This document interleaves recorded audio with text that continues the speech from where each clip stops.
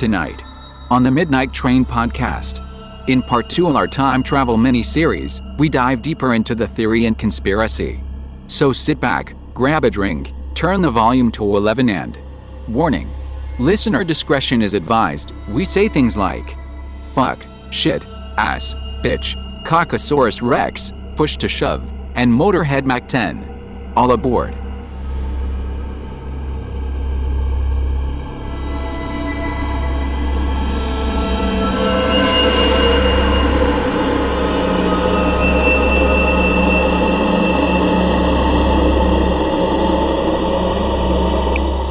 Hello, passengers, and welcome to Season 4, Episode 8 of the Midnight Train podcast, where we bring the dark to light.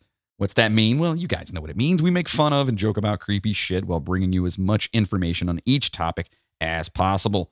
I am your host, the conductor of the cryptic, Jonathan Sayer. And with me, as always, is the man who's literally phoning it in today. It's the one and only Jeff Butchko. Hello. Hey, my name is Bill Smith. Bill Smith. And I was wondering if you had life insurance. So yes, Jeff is actually on the phone today because Jeff is actually quarantining. Because why is that, Jeff? Because I have COVID-19. Right, and we are going to actually go in a little bit further with that for his amazing WTF segment this week. So you guys got to make sure you're paying attention so you can hear his story of what the hell's going on and the the unfortunate incident that happened to him while he was at the hospital. Yeah. Many. Yeah, so make sure you guys are sticking along with that. But it's good to hear you, man. I'm glad you're here and, you know, everything's going well and you're feeling better. You know what I mean? It's good to be alive. It's good to be alive. Isn't that like a song? He's alive!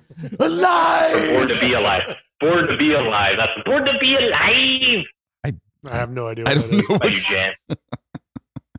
I'll find it. Don't worry. All right. And with us, of course, is the purveyor of the paranormal and the man whose crazy fucking conspiracies deserve their own segment. It's the one and only Mr. Moody. Hi, sir. Hi. How are you? I'm doing all right. How are you? Oh, man, I am Good. awesome. Good. Yeah. Good. I am Did awesome. you have a good weekend? Yeah, it was all right. Like, life kept me busy, doing all kinds Hold of on. shit. You know what else? Hold on a second. Uh-oh. I just want to take a minute because everybody else gets applause Okay. and you never get applause. I never do. Introduce yourself. Hi, Again. I'm Jonathan Sayer. That might be the first time I've ever gotten the applause. Wow. I feel like you deserve it, man. Oh, well, thanks, buddy. You doing all right, though? I'm doing good. All right, good. No. Good to hear. You got some Pringles over there? I see that. Yeah. I've been eating those on mute when you guys are. That's amazing. So you beautiful bunch of dark passengers know that we're just three goofballs and assholes that love history and can't get enough of the mysterious. And we want you all to know how much it means to us that you're listening to our goofy asses right now. Your reviews and support really do make all the hard work worthwhile. And in saying that, please stop over to Apple Podcasts or wherever you're listening right now and give us a 5-star review. It only takes a couple of minutes. And it does help for some fucking reason. We don't really know. But as you may or may not know, we are not doctors. So we may It not. keeps my kitchen going, by the way. So send those recipes. Oh, yeah. I forgot about the chicken recipe. Yeah, you need them right now, right? If anybody out there is listening, if you're new to this, Jeff needs crock pot chicken recipes. Right. So go to Apple Podcasts and leave in your comments, just leave a good crock pot chicken recipe. Or message Yeah. us or email You us. Taste them from like BettyCrocker.com. Like actually put some thought into it. You know what I mean? Like, Don't just copy and paste the recipe. yeah. Anybody can do that shit. Come up with something Yeah. new. I can fucking Google, all right? Yeah. In fact, you know what? You guys can leave any message that you want or any review or anything that you want to say in there. Obviously, Jeff being quarantined needs some recipes. But this week, you can actually say happy birthday to Chainsaw. All right. Yeah. Happy birthday, you old son of a bitch. What was it earlier? We said 137. 137, I do believe he's Yeah. 137 years old. 137th Man. birthday. Not too many more times around the sun, huh, buddy? I don't know, man. The way he's going, the sun might burn out before he rolls out of here. Oh no, he's gonna live forever. That dude's gonna. That Keith Richards blood. He's a vampire.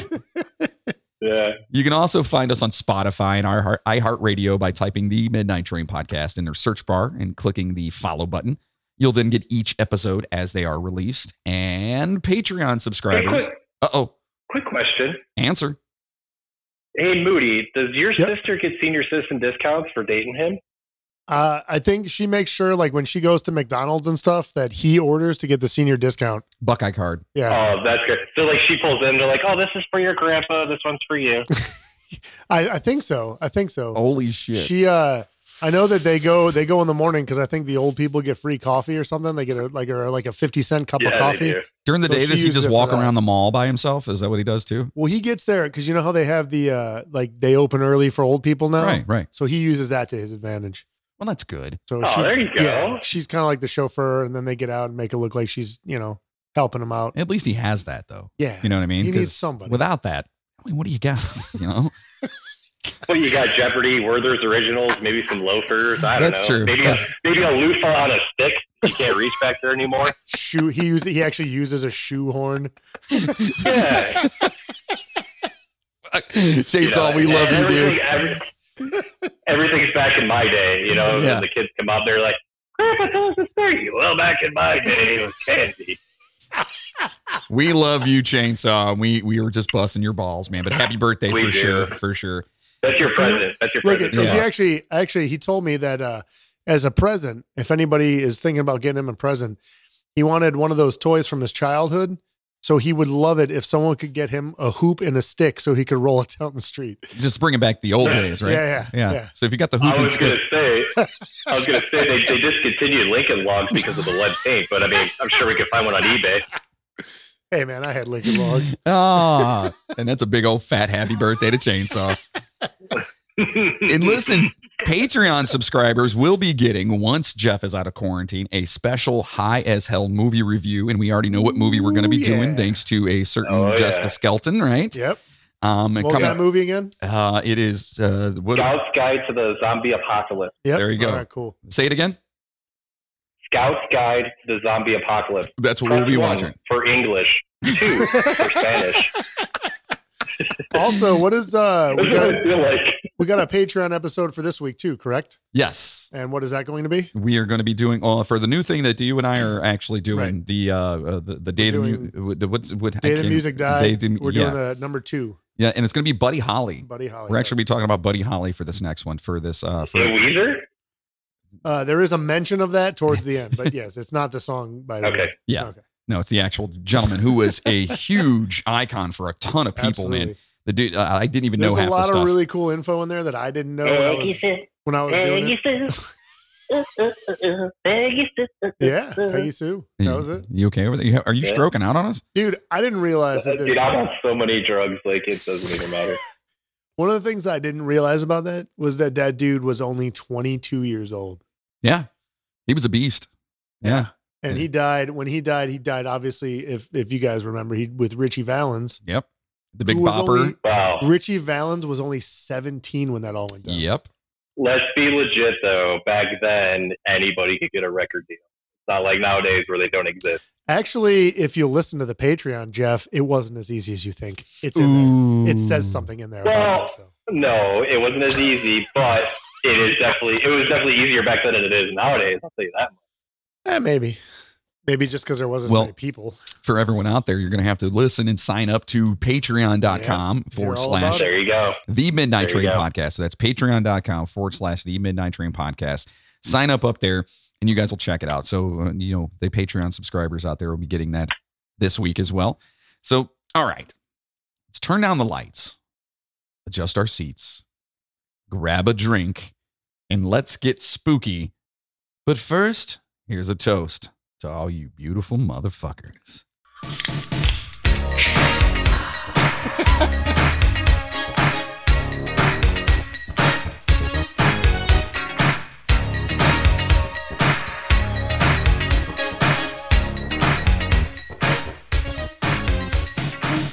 That went all over my computer that time.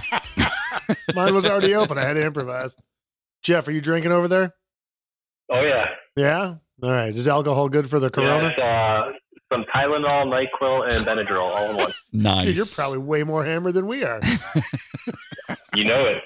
All right. So in part 2 of our time travel episode, we examine tales of actual time travelers. All right. Who are they? Where are they from? When are they from? What do they have to offer? Why are they time traveling? Do they know where I put my fucking sunglasses? Yeah. Hopefully we can answer some of these questions today. So we're going to go through this, and we're going to try and convince Jeff over here because he's wanted time travel for so long. The first episode that we did on part 1 was all the sciencey shit that made everyone's ears bleed. I liked it. This is going to be a little bit more of the actual incidences. These are the Incidences. I'll never get that straight. I swear to God. So the first one we're going to talk about here is the Moberly-Jourdain incident. All right. Now, we briefly talked about this one in part 1. All right. Yeah, that was one of the little insert stories to keep Jeff awake. Right. So Charlotte Ann Moberly was an English academic and writer. So in other words, she was just far more intelligent than we are. Correct. Okay? All right. Yes. She was made the first. She's English? She's English. Yeah. Yeah, so she definitely is. Right. Also, I just want to really quickly preface this by saying there is some French stuff in here. Yeah, there is some French stuff. Yes. So Jacques, the French guy, will be showing up. Nice. All right. So Charlotte, she was actually made the first principal of St. Hugh's College in Oxford, England in 1886, where she served until her retirement in 1915. All right. So she's no joke. She rose to fame following an incident where she came to believe that she had slipped back in time to the era of the French Revolution whilst visiting the Petit Trianon in Versailles. Is it Versailles? Versailles, France, with friend and fellow academic Eleanor Jourdain. So Eleanor was an English academic and writer as well. So two extremely intelligent women, especially for their time, you know. Yeah. In 1886. So it wasn't Thelma and Louise. It was not Thelma and Louise. No, it was not. I mean, maybe. They were just different caliber of woman, right? It could be like, but instead of driving off a cliff, spoiler alert, they, if you haven't seen Thelma and Louise, all right, you got a problem. Yeah. Instead of that, they go back in time, possibly. Right. So in 1886, she actually became the first woman to sit at Oxford for a viva voce, or it's an oral examination in modern history. Oh. Yeah. So now she had interest in mysticism. So she was also on the dark side of things, which is awesome. And she and her buddy Moberly actually wrote a book together about the experience. So these were very, very respected and profound and intelligent women, especially of their time. Okay. So people respected their opinions and their insights and everything else. Okay. So that's what makes this story a little bit more, I don't want to say believable, but people... It gives it some legs. Yeah, it gives some credence to it. So in 1901, they both of them had decided to visit the Palace of Versailles in France as part of several trips around Paris. All right. So they remembered not thinking much of the palace after touring it. So they said they decided to walk through the gardens toward the Petit Trianon, which is a chateau or a country house of like nobility, you know, located on the grounds of the Palace of Versailles in Versailles, France. Duh. Like, duh, we all know that, right? Right? Did Jacques know that? Jacques knows of this, yes, the Palace of Versailles, of course. Jacques, you're yelling again. I'm sorry, I'm French. The chateau. After reaching the Grand Trianon, which is a larger chateau that King Louis XIV of France had built as a retreat for himself and his royal mistress of the time, it was a... Oh, boy. Yeah. It was a place where he and his royal buddies could actually eat and get away from the strict hoity-toity etiquette of the royal court. So upon arrival to the Grand Trianon, Moberly and Jourdain found that it was closed to the public. So they became lost. Of course they did. After missing the turn for the main street and wound up nowhere near their destination.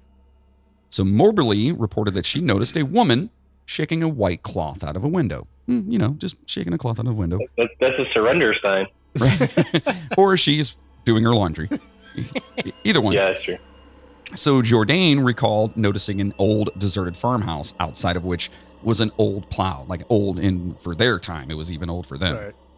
At this point, they described a feeling of oppression and dreariness coming over them. You know that feeling when you get every day when you go to work. As soon as I wake up. Yep, So men who they thought looked like palace gardeners told them to just keep going, go straight on down the road. Moberly described the men as, quote, very dignified officials dressed in long grayish-green coats and small three-cornered hats. Sounds very revolutionary. Yeah. Mm-hmm. So Jourdain recalled that she noticed a cottage with a woman holding out a jug to a girl in the doorway. Moberly remembered that she felt the atmosphere change around this time. So, like, everything just kind of felt weird. They had this weird kind of omnipresence going on around them. So Moberly quoted, quote, everything suddenly looked unnatural, therefore unpleasant. Even the trees seemed to become flat and lifeless, like wood worked in tapestry. There were no effects of light and shade, and no wind stirred the trees. Now, I'm going to side note this. I don't think they were doing any drugs at the time.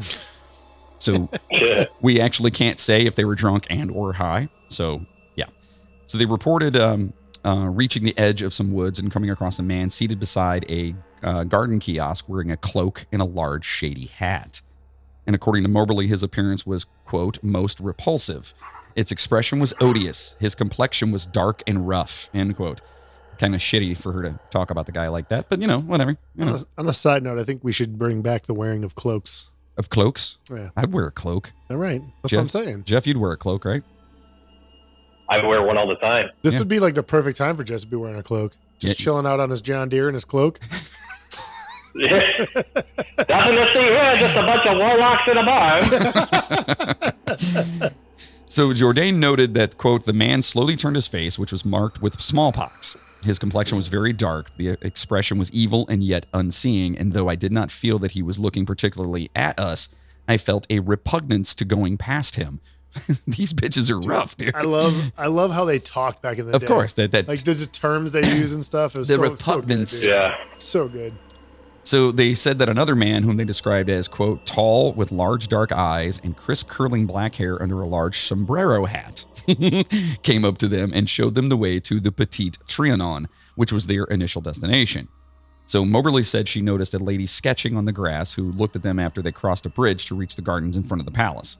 She later described the lady as wearing a light summer dress and a shady white hat with lots of fair hair. Moberly reported that she thought she was a tourist at first, but the dress appeared to be old-fashioned. Moberly came to believe that the lady was the one and only Marie Antoinette. Yes. That Marie Antoinette. Jesus, that's loud as fuck over the phone. Holy crap. Who was alive from 1750. Sorry, man. Yeah. Well, it startles the listeners. You have to. But she was alive from 1755 to 1793 and was the last queen of France before the French Revolution. Now, this trip was in 1901. Jourdain, however, did not see the lady, so only Moberly saw her, supposedly. All right, so she thinks she sees Marie Antoinette, the one and only Marie Antoinette. Jacques, do you know Marie Antoinette? I do know her. Yeah. She is fantastic. Oh, wonderful. She is the one who had her head cut off, correct? Yes. Yes. Did you have a nightcap with her? I did not. She would not allow me to. I have the BO a little bit, Oh, you guys all have the BO, don't you? Right, I am French, right? That's no offense to our French listeners. Sorry. So at their return to the palace, they reported. I already think we're assholes over here. Come on. Right. They reported that they were directed round to the entrance and joined a party of other visitors. They said that after they toured the house, they had tea at the Hotel des Reservoirs before returning to Jourdain's apartment. Okay. So far, Jeff, what do you think? These two are like extremely intelligent, extremely just well-to-do people that are, they're academic as shit. And they're basically saying that they were magically whisked away to the era of the French Revolution. Time slip. They got caught in a time slip. So I already have an assumption or a hypothesis. I would love to hear it because I know where the story goes. Correct. And I know what the supposed explanations are. And I would love to hear what your explanation is before we get there. Right. So what do you think? Right off the rip, have you guys seen the movie The Village? M. Night Shyamalan? Yeah, that movie's fucking awful. Yeah, it's pretty bad. That's exactly what this is. This is a culture or civilization that never continued with the times, stayed in a certain era, and sheltered themselves away from everybody else, and they're stuck in that time period. So when these two girls go there, it's almost like time travel because these people have not evolved. Just like the movie The Village, where they contain themselves in that area and they live in like the old, 1920s ways, even though it's 2000 in the world. You know what I'm saying? Okay. Right. All right. It's interesting. All right. I like it so far. So like where you're headed. All right. So after the incident, let's talk about this. According to Jourdain and Moberly, neither woman mentioned the incident to one another until a week after leaving Versailles, when Moberly, in a letter to her sister about their trip, started writing about the afternoon of the Versailles incident. She reportedly asked Jourdain if she thought that the Petit Trianon was haunted, and Jourdain told her that she thought it was. All right, so they're sitting around finally, and they're kind of talking about this thing after the fact. Yeah. 3 months later in Oxford... Did they get what they were going for, though? They were going to find that place, right? Yeah, they ended up getting there. That was basically... Okay, so they did do that. Right, they found... when they said that somebody that they thought was like an older, like old-timey guy led them to the front of the building that they were looking for originally before they got lost, and then they joined like a little tour group and took a tour of the actual house that they were looking for. Okay, so they got their goal accomplished of why they went there in the first place. Yeah. They ended up finding the house and doing the little tour and seeing what they wanted to see. Right. So now 3 months later in Oxford, this dynamic duo here said they compared their notes and decided to write separate accounts of what happened while also researching the history of the Trianon. They thought they might have seen events that took place on August 1792, only 6 weeks before the abolition of the French monarchy, when the Tuileries Palace in Paris was besieged and the king's Swiss guards were actually massacred, which is pretty specific. But these were very well educated and respected women, so they kind of knew that time period. So they said that this is almost precisely where they were at. Yeah. They basically tried to narrow it down to they almost had narrowed down to like the day that they thought it was. Right. So they visited the Trianon Gardens again on several occasions, but were unable to trace the path they initially took. Various landmarks, such as the kiosk and the bridge, were missing, and the grounds were full of people, which is odd considering that there was hardly anyone there when they were initially there. So trying to come up with an explanation, they wondered if they had stumbled across a private party or an event booked that day. However, they found that nothing had been booked that afternoon. All right. So that's kind of odd. All right. So through the research, they thought they recognized the man they reportedly saw by the kiosk as, oh my God, this name, Joseph Hyacinthe Francois de Paul de Regard Comte de Vaudreuil. Yes. That's a name? That's his name, fucking dude. name. Yeah. He sounds like I wouldn't have liked him very much. Should be shot. Yeah. But he was a friend of Marie Antoinette, who Moberly had actually claimed to see. All right. So this is, dude. And by the way, for you people out there, instead of rewinding, I'm going to say that name again. Yeah, please do. Joseph Hyacinthe Francois de Paul de Regard Comte de Vaudreuil. And for your French listeners or Canadian, if I fuck that up, I'm sorry. Because that name right there. Go ahead. Could you imagine this guy trying to get a Gmail account these days? Fuck it, Jay. Fuck it, it's just J. Paul. Fuck it. Yes. Yeah. So they decided to publish their story in a book called An Adventure in 1911 under the pseudonyms of Elizabeth Morrison and Frances Lamont. The book, containing the claim that Marie Antoinette had been encountered in 1901, caused a huge sensation. However, many critics did not take it seriously on the grounds of the implausibilities and inconsistencies that it contained. In other words, everyone thought they were full of shit. All right? So a review of... Even though they're well respected. Correct. Right. So a review of the book by Eleanor Mildred Sidgwick. Eleanor Mildred Sidgwick. Thank you. Sounds like a bitch. Yes, she does, doesn't she? She's probably a very nice Where's the lady. manager? Let me speak to the manager. My soup is burnt. So in the proceedings of the Society for Psychical Research suggested that the women had misinterpreted normal events that they had experienced, which is bullshit meter level 1. All right. In 1903, an old map of the Trianon Gardens was found and showed a bridge that the two women had claimed to have crossed that had not been on any other map. The identity of the authors of An Adventure was not made public until 1931. All right. So nobody really knew who these women were. Right. That's why everybody was so skeptical, because their true identities weren't known at the time. Right. So yeah, everyone, they were well respected, but they didn't know who they were. Right. All right. So both women claimed many paranormal experiences before and after their adventure. And one of them, Moberly, claimed to have seen in the Louvre in 1914 an apparition of the Roman Emperor Constantine, a man of unusual height wearing a gold crown and a toga. He was not observed by anybody else. He was just there to party. Yeah. So during the First World War, Jourdain, the dominant personality of the pair who had succeeded as principal of St. Hugh's, became convinced that a German spy was hiding in the college. After developing increasingly autocratic behavior, she died suddenly in 1924 in the middle of an academic scandal over her leadership of the college. Her conduct having provoked mass resignations of academic staff, and Moberly died in 1937. So these two nut jobs who are so smart and so well educated. It sounds like she kind of started slipping mentally. Right. That's what it sounds like. There was like some kind of something going on towards the end there. Because I was reading a little bit about that with the whole college, the scandal thing. And it sounded like she was just kind of she was losing her shit for sure. Now I love this next part. All right. So Jeff, this is the, oh my God. The Sons of Anarchy just drove by. People in their car right now are afraid they're getting in an accident. They're still going. Oh, wait, now the Mayans are going to come by. Hold on. All right, we're good. So this is the explanation that kind of makes sense to me. It's also extremely weird, but so this is an explanation proposed by Philippe Julien in his 1965 biography of the French poet Robert de Montesquieu.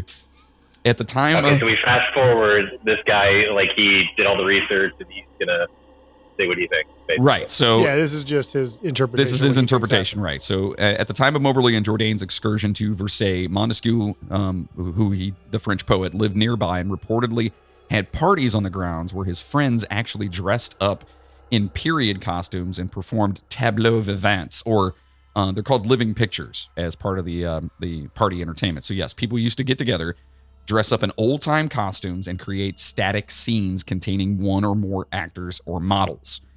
So these scenes... Yeah, just like where they redo Confederate Wars and whatnot. Right. What do they call it? Reenactment. Yeah. Right, right. So but they reenact literal pictures. Right. They just sit there. Right, so they're fucking stupid. God, what a shitty hobby that is. Right. But this is actually pretty similar to your theory, Jeff. Yes, it's very close. Yeah.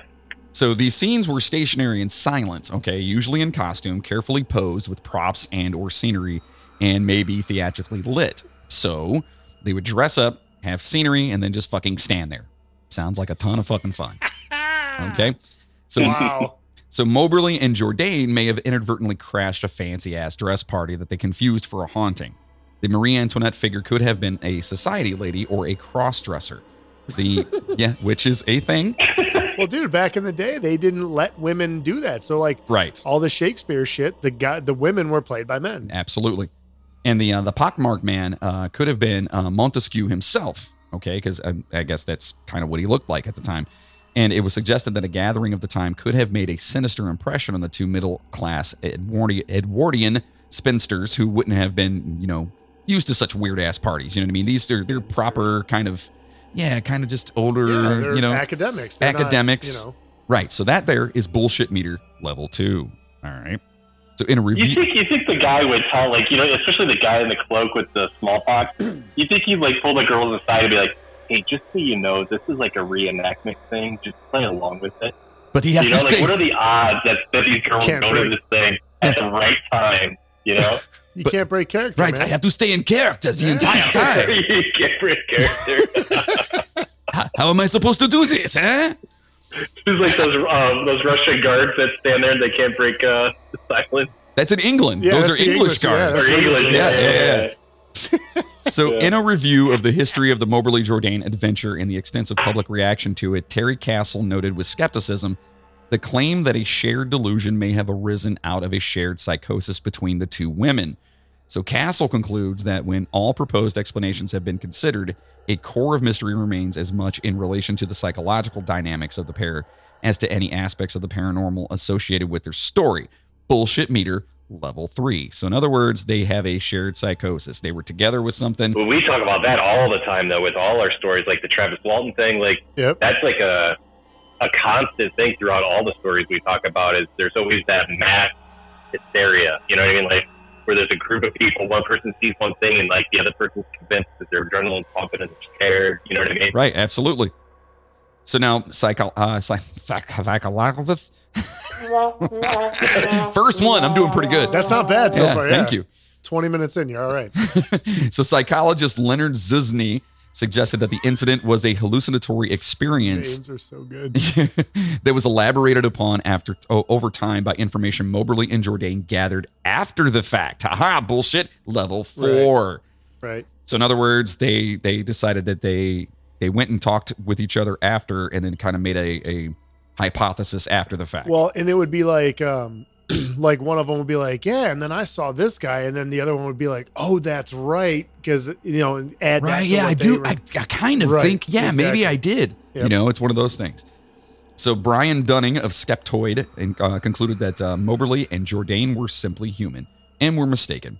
He notes that the editions of their book, An Adventure, were embellished each time they were published, and inconsistencies. Yeah, thank you.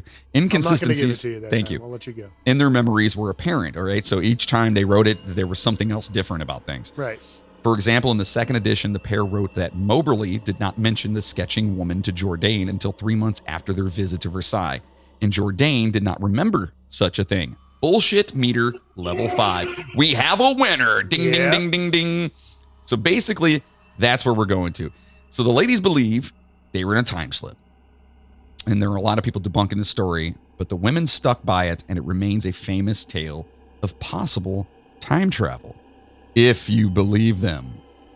Whoa! We'll be right back after this message. Every morning. This episode of the Midnight Train podcast is sponsored by Voodoo Vodka. 20 times distilled, made from pure cane sugar, and handcrafted right here in Ohio. Vodka can be smooth, and Voodoo proves it. Drink it straight, chilled, or in your favorite mixed drink. Ask for it wherever you buy your favorite liquors, or head over to voodoo.com and subscribe to their mailing list. While you're there, pick up some Voodoo merchandise and use the promo code Midnight Train Podcast, all one word, to get 10% off your entire order. That's Voodoo, VOUDOUX.com. Promo code Midnight Train Podcast for 10% off. And you can now buy this delicious vodka online. So order some today and drink with us whenever you listen to the show. Voodoo Vodka, it's magic. And now we return to your regularly scheduled program.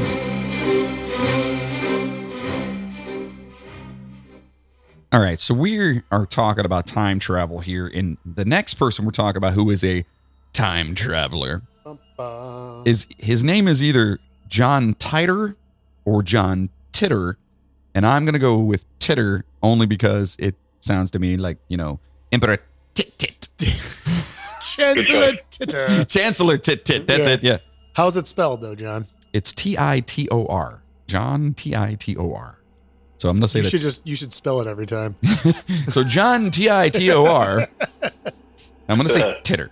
Titter. So Jeff, we were talking about, trying to get you to tell us whether or not you believe in these time travelers and what they're doing, right? All right. So we talked about the lovely ladies earlier, and there's some BS going on there, we think, and maybe some mental illness, but either way, either way. So this one is John Titter, okay? On the 27th of January in 2001, an unusual message was posted on an online forum, Post to Post, a forum by Coast to Coast host Art Bell. All right. Amazing. Did you say lazy? That guy's awesome. It's an amazing. Oh, okay. Art Bell is the fucking man. Hopefully most of the people listening know who Art Bell is. How's that sandwich? He's got a lot of crazy conspiracies, like good ones. Oh yeah, dude. He's great. All right. So this guy posted it on his forum here. Okay. So, and this is what it says. Greetings. I am a time traveler from the year 2036. I am on my way home after getting an IBM 5100 computer system from the year 1975. My time machine is a stationary mass temporal displacement unit manufactured by General Electric. The unit is powered by two topspin dual positive singularities that produce a standard offset Tipler sinusoid. I will be happy to post pictures of the unit, end quote. All right, so this is the initial message that was sent over on this forum. All right, so the poster's name was John Titter, a man described himself as an American soldier from the future. What's his name? What's his name? Reese? I was about to say John. Mm-hmm. Kyle Reese? Yeah. Oh.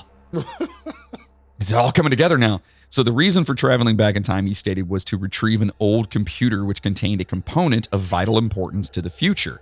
This was a story which was maintained throughout further posts, which appeared in great number across numerous online forums. I think I put a picture of it in there.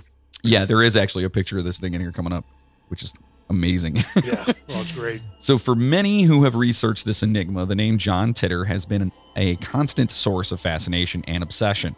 This is in part due to the rich details his story provides about our future and the nature of the universe in which we live. In his forum post, Titter claimed that we inhabit a superverse where every possibility is happening concurrently across an infinite number of parallel universes. By traveling through different times and dimensions to the past, Titter stated that he would never be able to return back to the exact dimension from which he came. We following here? Which, if you follow this kind of stuff now, is something that is legitimately being talked about the parallel universes, dimensions, and whatnot, multiverse, and all that kind of stuff. Yep. So there's that. Instead, he actually expected to travel to one different but very similar to his original timeline. The reason for this, he explained, is a divergency effect. All right, so check this out. I know this is nerdism coming out here, but this is actually pretty cool. Our universe is alleged to be 2.5% divergent from his universe. This means that Titter's own history, recorded in various forums from November 2000 to March 2001, supposedly references a future which is 2.5% different from our own. Yep. Does that make sense? Correct. Slightly off, right? Yeah, So it's not in parallel. 2.5%. 2.5% in the scheme of things, that's like a fraction of shit, right? You would think that. Right. So who the fuck is John Titter? Well, John Titter described how he was an American historian with a specialism in the 20th century. His academic funding had been provided by the Army whilst he was an enlisted soldier. By the year 2036, he claimed that time travel had been developed by the government and had been used for several years by the time of his expedition. Titter said that he had been chosen to be sent to the year 1975 with the mission of retrieving an IBM 5100, a portable computer which contained an outdated piece of coding that was needed in the future. Also, portable computer. If you look at the picture, It's not portable. It is not a portable computer. I mean, it is. I mean, you can move it. It's for 1976. Yeah. Yeah. But It'll fit in the backseat of your car, or we'll put it that way. The whole backseat. Right. So the Army had chosen Titter because of his historical knowledge and because his grandfather had been one of the people who had worked on the very computer needed. Okay, so he needed this thing, and this thing's large. I mean, if you can remember back in the day, like the old school computers were like the screen's only about 3 inches like big, but the keyboard and everything is like freaking. The first computers were in a room. That's how they were. Right. They took up a wall. Yeah, this one doesn't. It's not quite that big, so I can see why they're calling it. It's portable. big. It's pretty big though. Right. So it was one of the very first portable computers.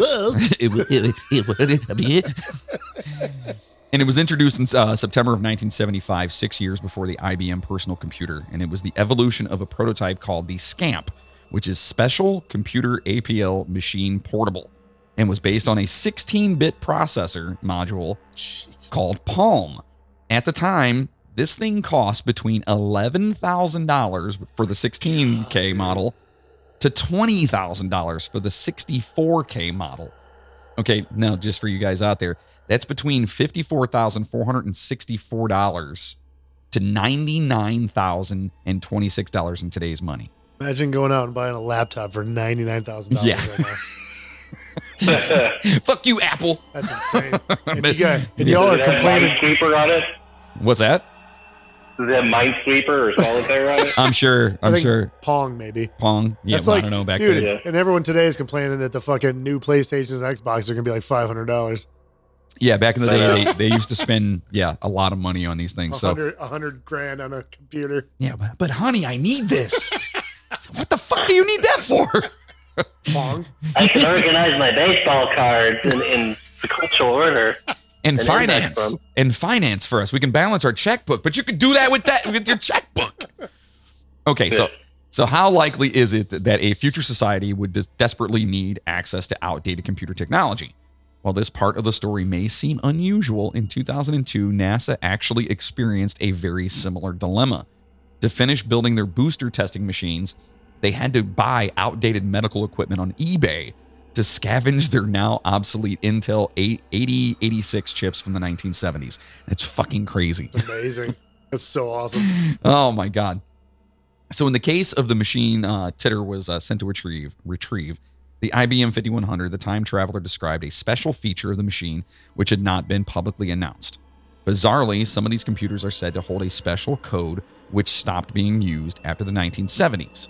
In 2004, a few years after the Titter mystery, Bob Dupke, an engineer who helped design the IBM 5100, did indeed confirm that such a feature existed. That's...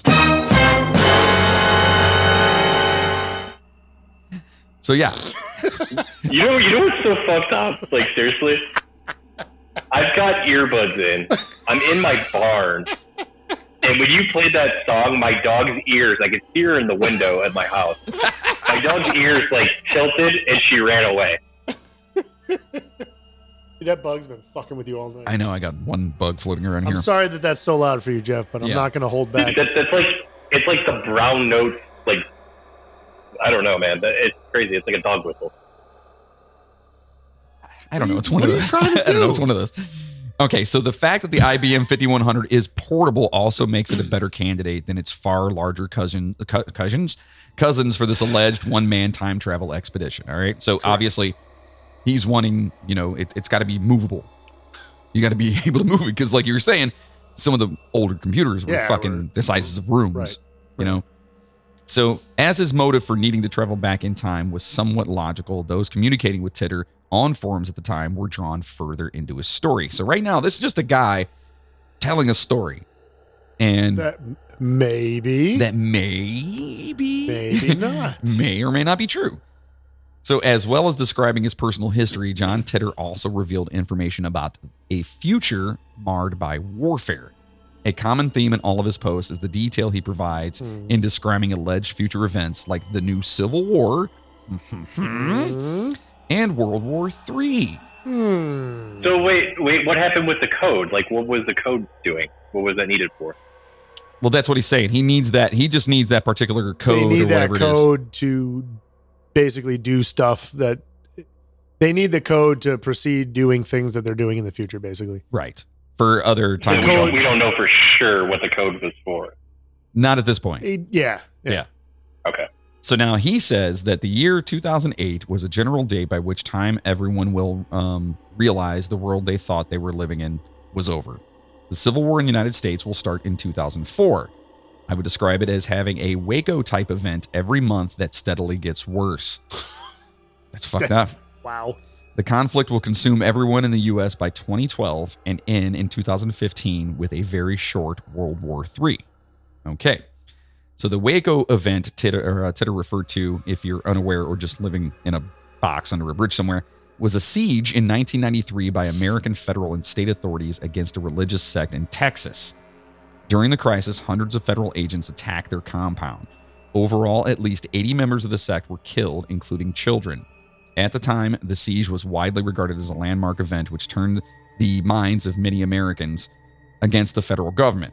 They fucked up. Yeah, they fucked up hard. I do remember that. And by referencing this, especially with it still in recent memory, Titter insinuated the rising of tensions between local and central authorities. Indeed, the alleged time traveler described how, as a young man, his life was defined by a war which pitted the countryside of the United States against cities controlled by federal authorities. What does that sound like? Dun, dun, dun. Yeah. I held off on that one. I don't want to make you deaf on top of all your other maladies. So according to Titter, until 2015, this conflict was limited to guerrilla warfare. Across the nation, those living in the countryside took up arms against perceived federal abuses of individual rights. Like riots, maybe? Riots. Okay. Yeah. All right. Places in, Right on. Seattle area that, Maybe. Or things wherever. are, In general. Right. He says, quote, when the civil conflict started and got worse, people generally decided to either stay in the cities and lose most of their civil rights under the guise of security or leave the cities for more isolated and rural areas.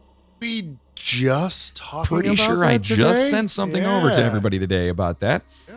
Our home was searched once, and the neighbor across the street was arrested for some unknown reason. That convinced my father to leave the city.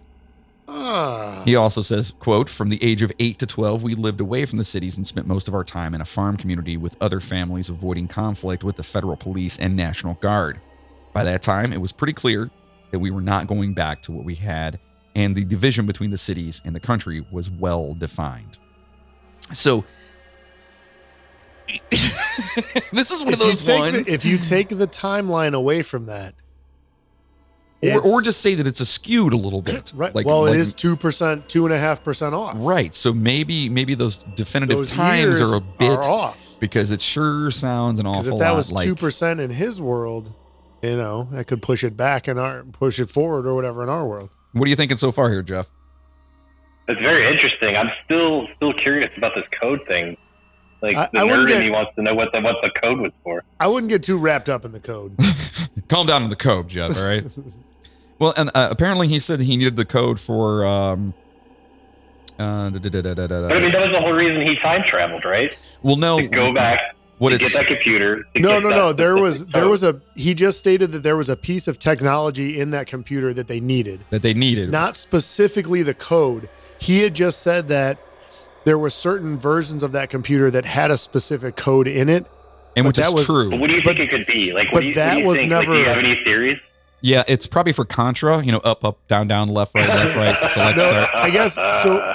The only reason that the code was brought up was basically to validate what he was doing. So he was saying that, look, I understand that this is outdated technology, but we need a piece out of this computer to do something with.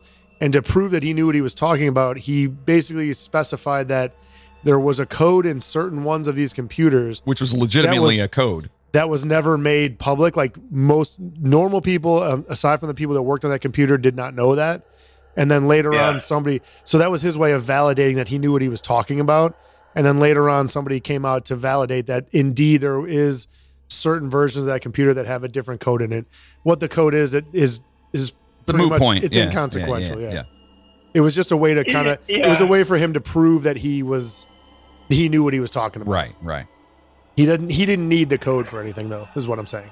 Right. You got that? Yeah. Okay, so due to the rising stakes of the conflict, a military career was, it's an obvious choice for, a young time traveler. And he says, Of course. quote, I joined a shotgun infantry unit in 2011. I served with the Fighting Diamondbacks for about 4 years. Ooh.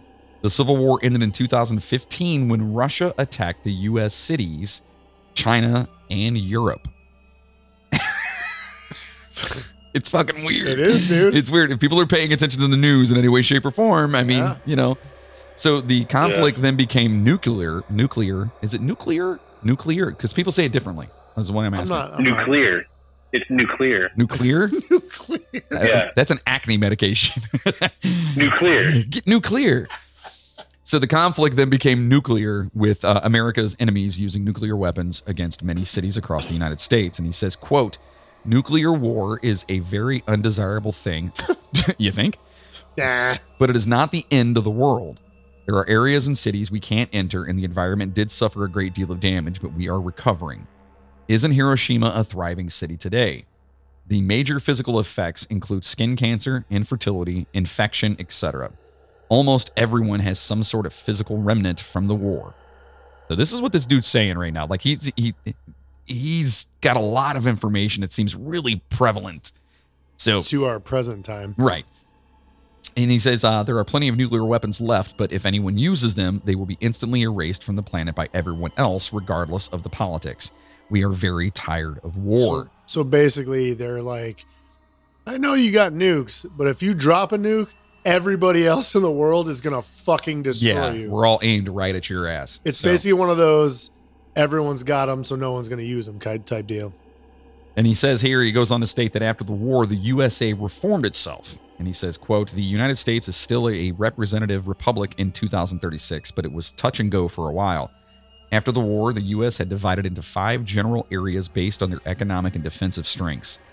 Many people blame the government organization for the war, and the last Constitutional Congress was held in 2020 to officially scrap the Constitution and start over. This shit's spooky, dude. That's fucking crazy. Fortunately, this exercise in anger pointed out how hard it was to come up with anything better. It was decided the document wasn't at fault. As a result, there have been a few small changes to the Constitution in the executive branch, but you would easily recognize it. The average citizen is more educated about the Constitution and aware of the rights and responsibilities it gives them. Wouldn't that be nice? Federal power has been decentralized, and the focus of daily politics is in the state senates. Federal law has also been streamlined, but much harder to change or make additions to.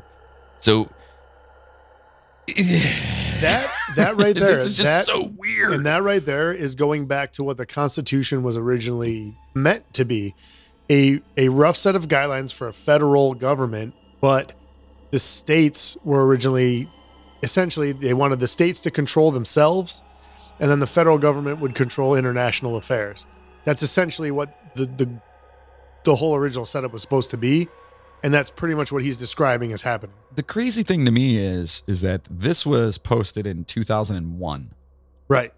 When And things were pretty, it's like, whatever, it was chill. 2019. Sorry. You time traveling? Did you see what happened? It was crazy. I went back in time. Jeff, what do you think about John time traveling just now? It's pretty epic. Even the DeLorean. So yeah, I'm just saying, like, from 2001 until now. 2001 was 9/11.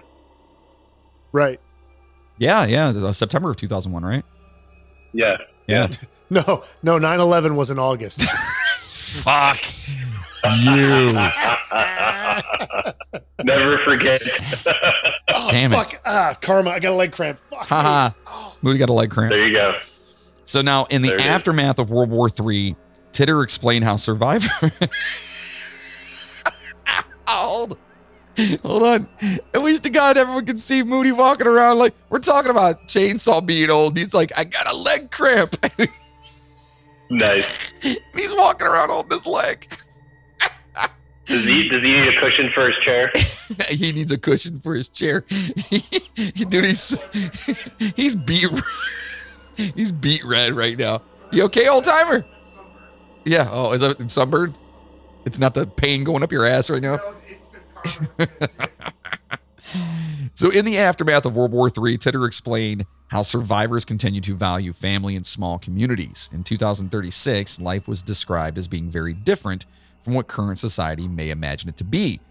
He says, in 2036, I live in Central Florida with my family, and I'm currently stationed at an Army base in Tampa. The people that survived grew closer together. Life is centered on the family and then the community. I cannot imagine living even a few hundred miles away from my parents. He also goes on to say, quote, there is no large industrial complex creating masses of useless food and recreational items. Food and livestock is grown and sold locally. People spend much more time reading and talking together face to face. Religion is taken seriously, and everyone can multiply and divide in their heads. Outside of the religion thing, every single bit of that sounds like awesome. Oh, yeah. You know what I mean? That sounds absolutely awesome. Aside from the reading and whatever, that's, I mean, if you think about it, things are headed that way. People are locally sourcing food. Like, that's a big thing right now. Locally it's owned, huge, the whole locally farm to sourced, table thing and everything absolutely. else. Yeah. So now with peace. Thank you. With peace reinstated, time travel was invented by the year 2034. However, Titter pointed out that in his future, it has not yet been available for public use. Remember, he's a soldier. Only military. Right. So although it is reserved solely for official purposes, the general public are aware of its existence. In his forum post, Titter is happy to discuss time travel at length, including its moral implications, which he said are discussed in his own time. Titter claimed that the state, for example, had considered using time travel as a sort of punishment. Are you going to fuck around? You're going back to 1960, all right? Don't make me send you to your room. Let's see how you like living without a fucking indoor plumbing, bitch. Yeah. You want the 1800s? Is that what you want? Yeah? You know what happens when you get syphilis back then? Huh? Yeah. You're fucked. That's what's happening. Dude, instead of sending him to prison, they just shoot him back in time. Like, fuck you. I would love to go back to the 60s. That'd be amazing. So what did he Not do? the 1860s. He murdered 17 people. Where are we sending him? Back to where the dinosaurs ran the earth. Yeah. So he's fucked. Shoot him back to the fucking whatever. The Paleolithic era. Yeah. You are screwed, sir. So now I'll be there. Happy birthday. So Love you, now, buddy. so why did John Titter reveal all that he did? Well, throughout his forum post, it is very clear that John Titter, whoever he is willing to provide as much detail about the alleged future. He gives opinions freely and is happy to answer questions, yet he had no desire to change the future to come. On the contrary, in his post, he often stated that he believed the coming conflict would be something which would actually help America grow in a positive way. And he says, quote, "I think the war would be good for you and your society. I don't want to stop it," end quote. So, see, he's basically saying he likes... That is a pretty, like... I don't know what the word I'm looking for is, but that statement is pretty, like... It's a bold statement. Like, this dude supposedly is from the future.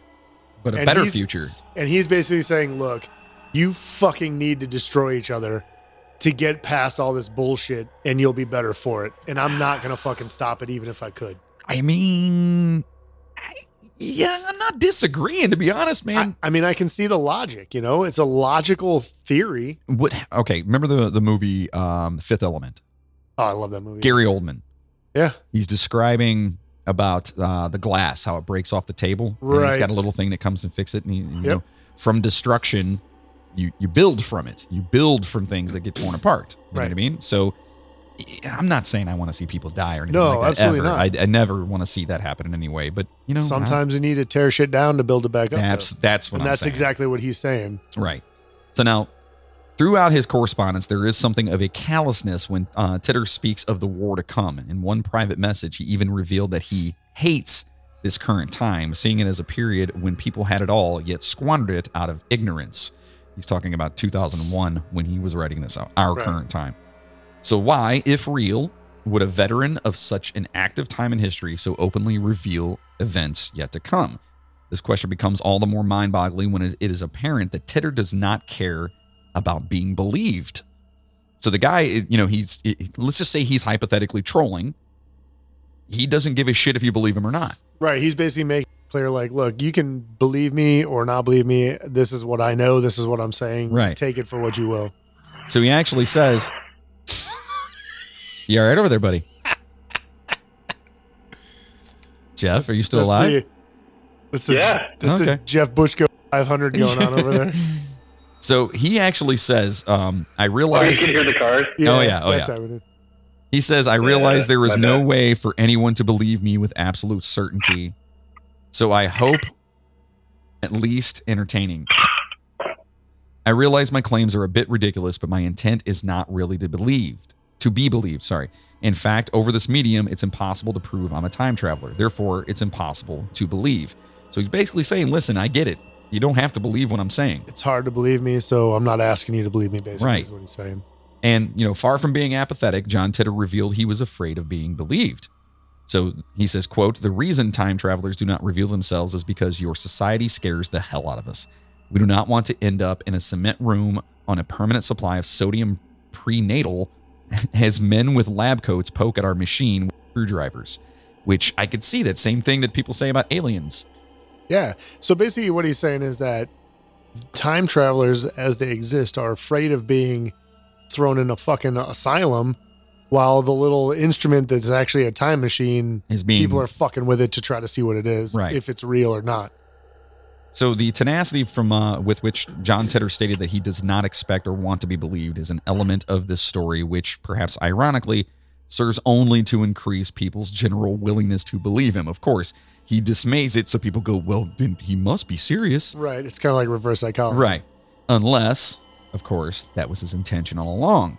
If it is an elaborate hoax, it stands to reason why someone would state this is an act of reverse psychology. A lack of motive makes the persona of John Titor inherently more puzzling and, more importantly, more believable. So is that reverse psychology? It's the 3 times reversed, yes. So the debate surrounding the reality of John Titor is not an easy one to unpick. Both sides make genuine and sympathetic points. On the one hand, it all seems rather fantastical, and as we already live in this future, redundant because he's telling us all this shit, you know?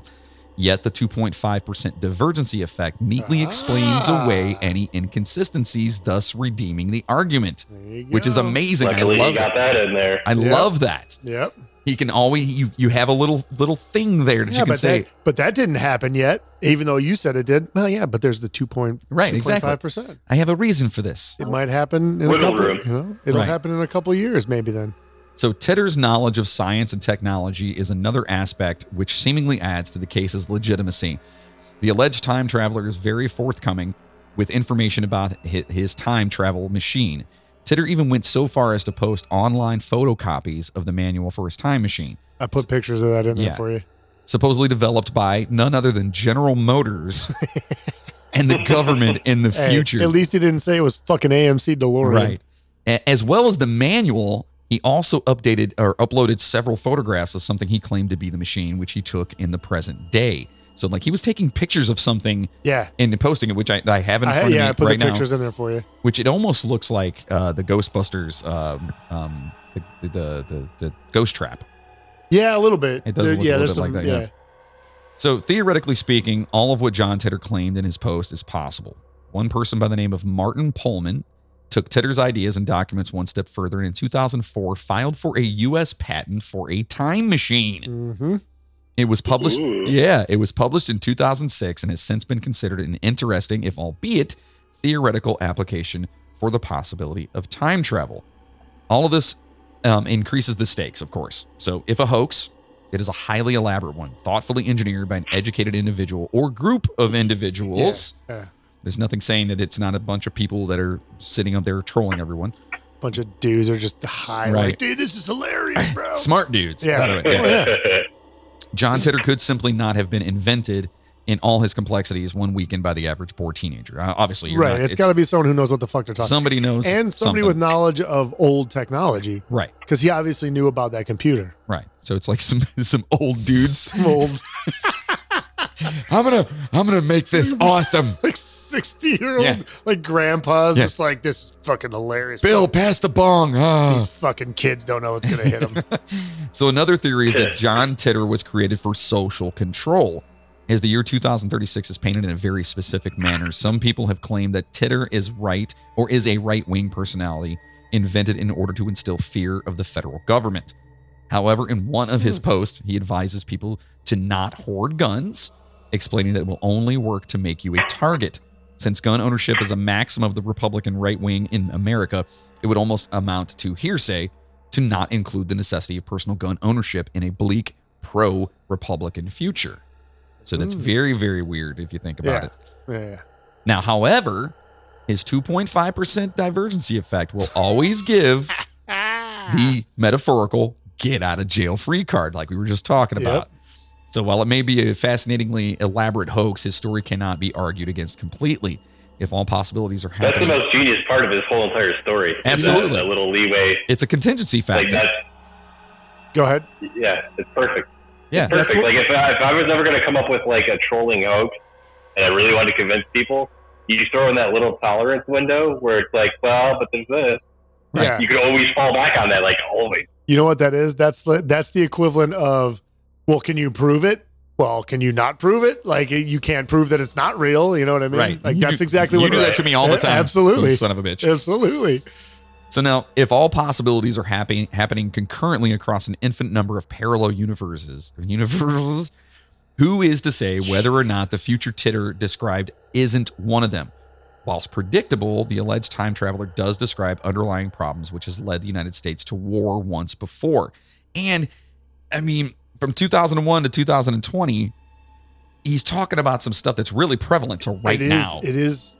Yeah. I mean, it's definitely similar to things that are happening. Right. So is 2.5% divergence enough to make our future look very different from the one proposed by the mysterious John Titter? After all, our past is filled with small moments that become history defining. If something had changed in these moments, even ever so slightly, history could have ended up being completely different. In 1914, for example, if Archduke Ferdinand's driver had taken but 2.5 seconds more to think about where he was going, would he have taken the wrong turn, which led straight to the front of the cafe where the Archduke's assassin just so happened to be? Without that wrong turn, that small moment of chance, would World War I actually have started? Right. There's That's butterfly effect stuff. Yeah, right, completely. If that 2.5% meant that he didn't make that wrong turn, he never gets assassinated. That's it. Butterfly The war effect. never starts. But who's to say something else wouldn't have happened? Or would World War I merely have just happened at a later date? Right. Driven by the same underlying problems, but triggered by different circumstances. You know what I mean? Something else, just like it's inevitable. It's going to fucking happen. Right. Thus, just because the future hasn't unraveled precisely as John Titter described it yet, it doesn't mean it won't happen at all. And that is part of the reason why the mystery of John Titter will forevermore remain that. Just a fucking mystery. Whoa! We'll be right back after this message. Every morning. This episode of the Midnight Train podcast is sponsored by Ace's Depot Bar and Grill. Ace's Depot is not your typical corner bar. Conveniently located in beautiful and historic Olmsted Falls, Ohio, Ace's Depot has raised the bar in hospitality, pub fare, and craft beer. Their vast menu and business information is available at aces-depot.com. So stop in, grab a delicious gourmet burger or handcrafted pizza, and wash it down with one of their over 75 beers. Because at Ace's Depot Bar and Grill, when you're here, you're family. Now go home and get your fucking shine box.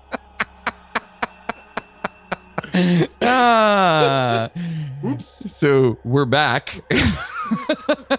With the shine box. Should we make it official or should we just leave it like that? Yeah, we're back. All We're right, back, baby. Yeah. Moody. That was a good one. Yeah, For all of you that maybe first time listeners, Moody controls the soundboard and all the little sound bites and stuff. And one of these days he'll get it.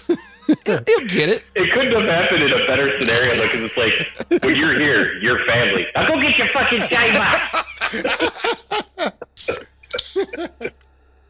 All right, so we're talking about time travelers. All right, because we're talking about time travel. Plural. Time travelers. Time travelers.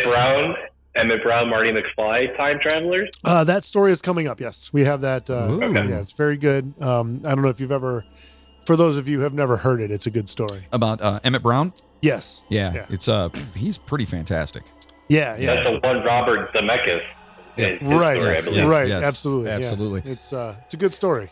So now we're talking about Andrew. Is it Basiago? I think it's Basiago. Basiago, like Yeah. the Asiago, like the cheese. Right, but you throw a B in front of it. Asiago.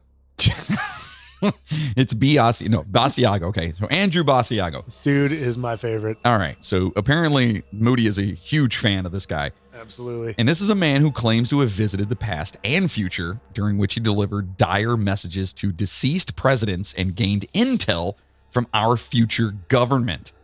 Having been involved in a CIA time travel program called Project Pegasus. Yes, sir. So according to Basiago, between 1962 to 1972, the U.S. government ran a clandestine operation called Project Pegasus.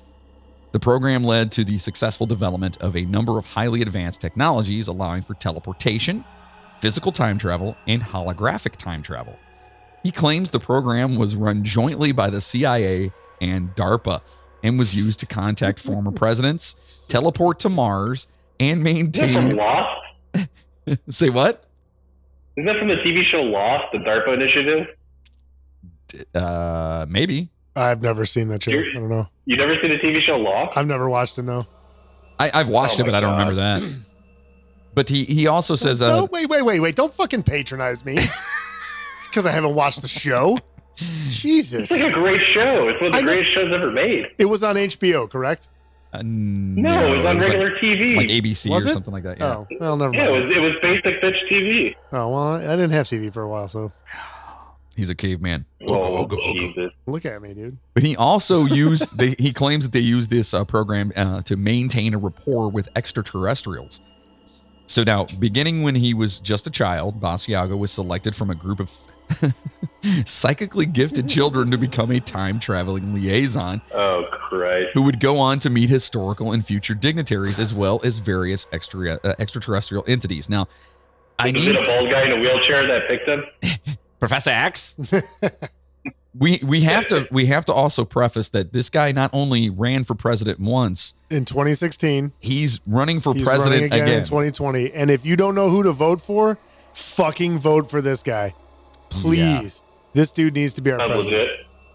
He's Yeah. got a good platform. If you check it out, it's a solid platform. I'm not even kidding. Like that, all bullshit aside, it's a solid platform.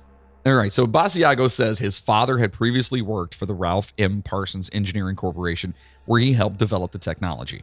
When Basiago was brought to participate in his first jump, he says his father had already been time traveling for years at the Curtis Wright Corporation in New Jersey. It was here when he was first exposed to the portal he would later use to teleport through time and space. The portal itself, Basiago describes as two parentheses-shaped booms that were 8 feet tall and spaced about 10 feet apart.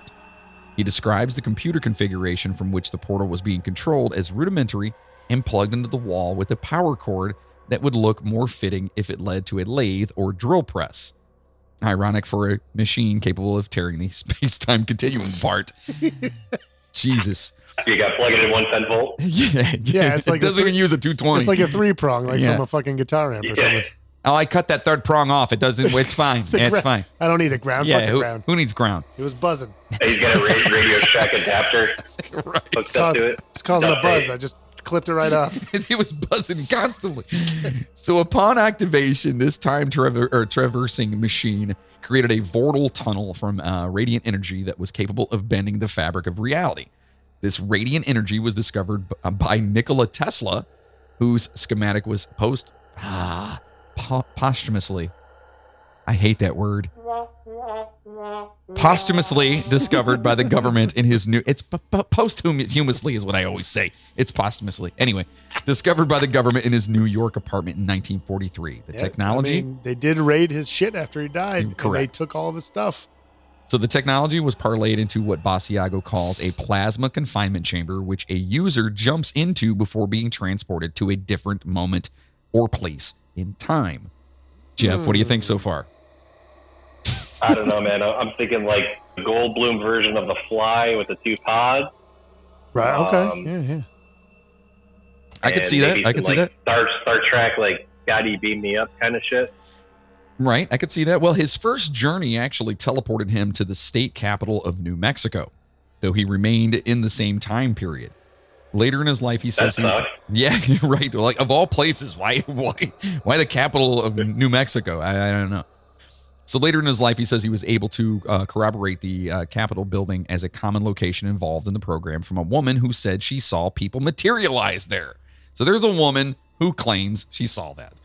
He continued this training by traveling just a few hours back in time to get used to the sensation.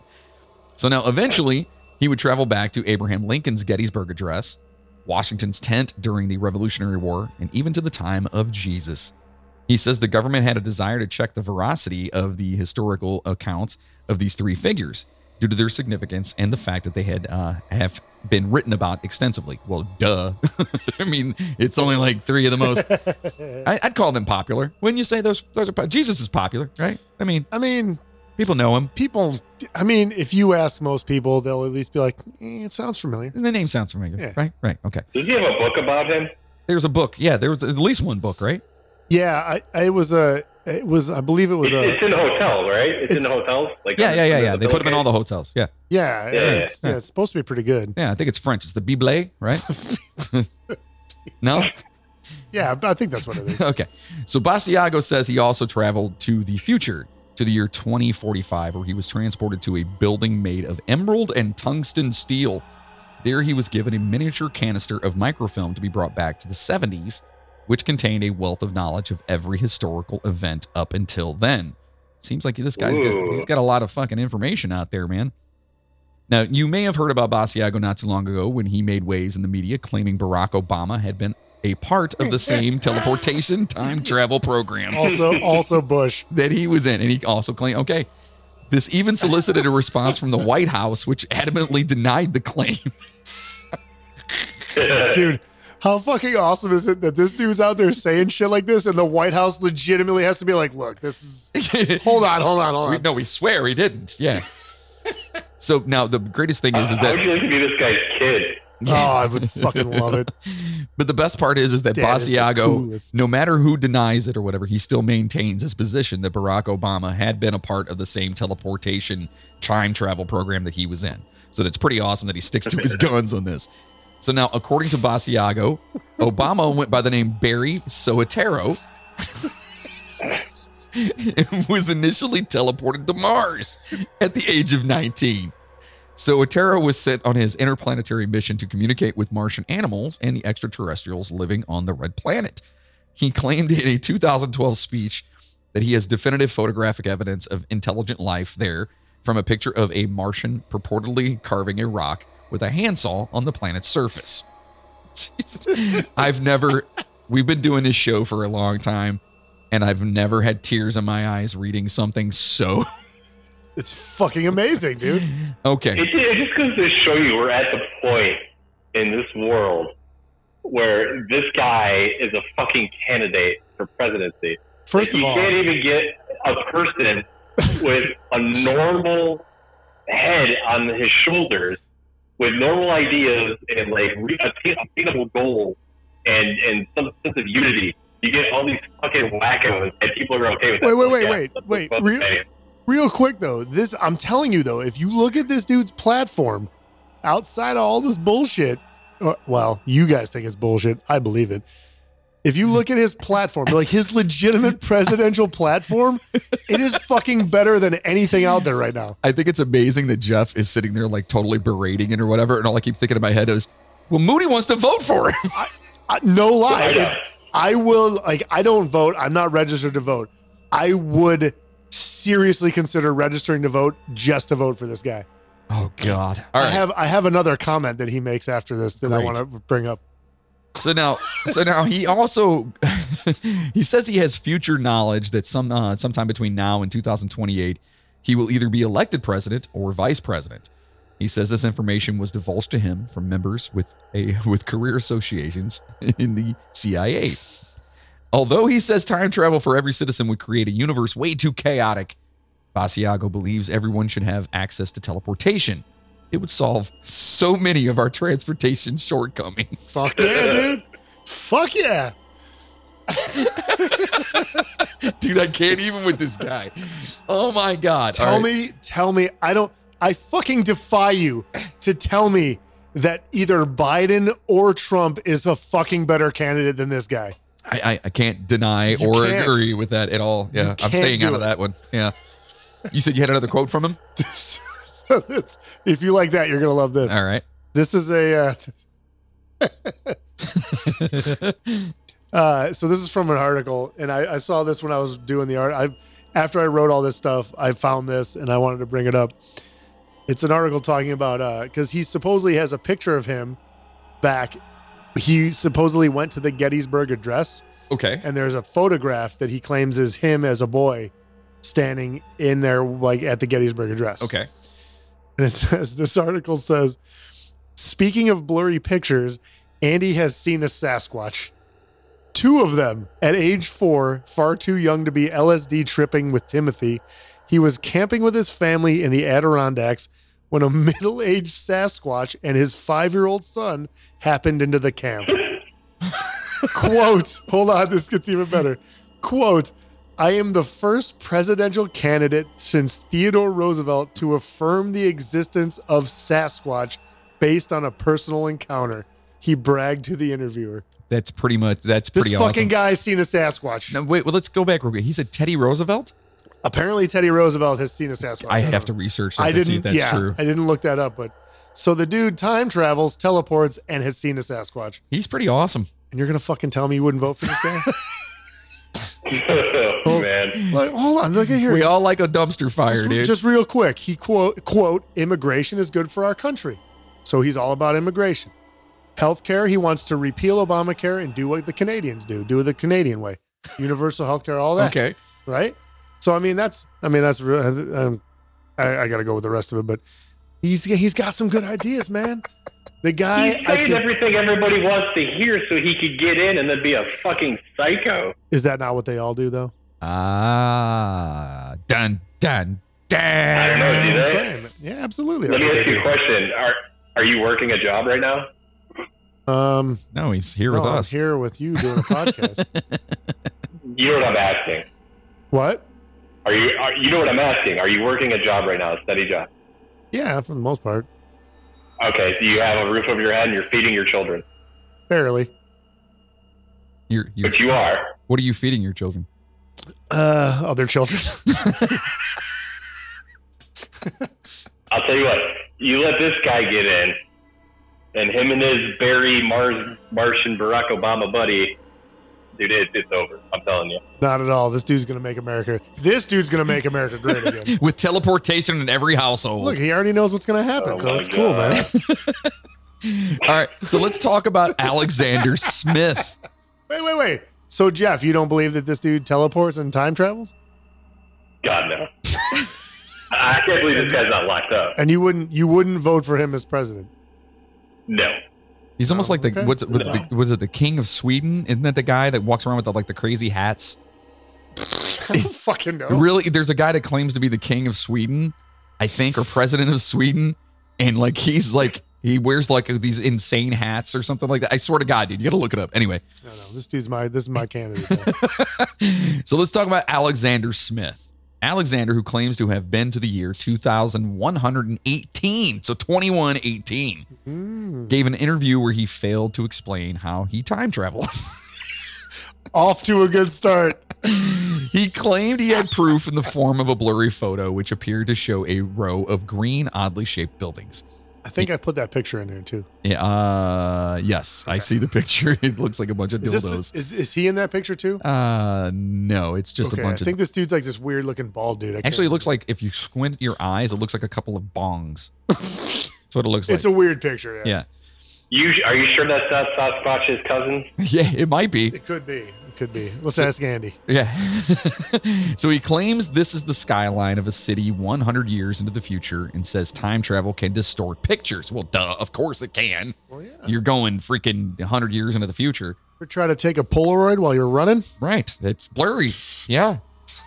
He says he was on a top secret CIA mission in 1981 and thinks the agency is hunting him down after the assignment. Unlike other people who claim to have time traveled, he hasn't insisted on his face being blurred or his name changed. Yeah, this is the dude. He's like this weird looking, like older bald guy. So, Mr. Smith, who speaks in an American accent, warned of many threats to the human race and urged people to combat global warming. He said, quote, "There are many threats to the human race. The number one threat to humanity as we know it is global warming, rising sea levels, as well as the increase in CO2 in our atmosphere." He says, quote, "We must take steps now to combat global warming," who also says aliens first came to Earth in the mid-21st century. Okay. He also claims he refused to make, quote, billions by buying lottery tickets because doing so would have ended the human race. People, because that was the one thing that people kept asking him. Like, well, if you're from the future, why didn't you buy a lottery ticket and win a bunch of money? Right. And blah, blah, blah. It's kind of like the paradox thing. Like, if he did that, he would fuck everything up. And he also says it was strictly forbidden by the CIA to do anything that would increase my monetary wealth. Ooh. Yeah. So Smith, who claims he was paid handsomely by the Time CIA. cops. Yeah, yeah, he is. Yeah. Time.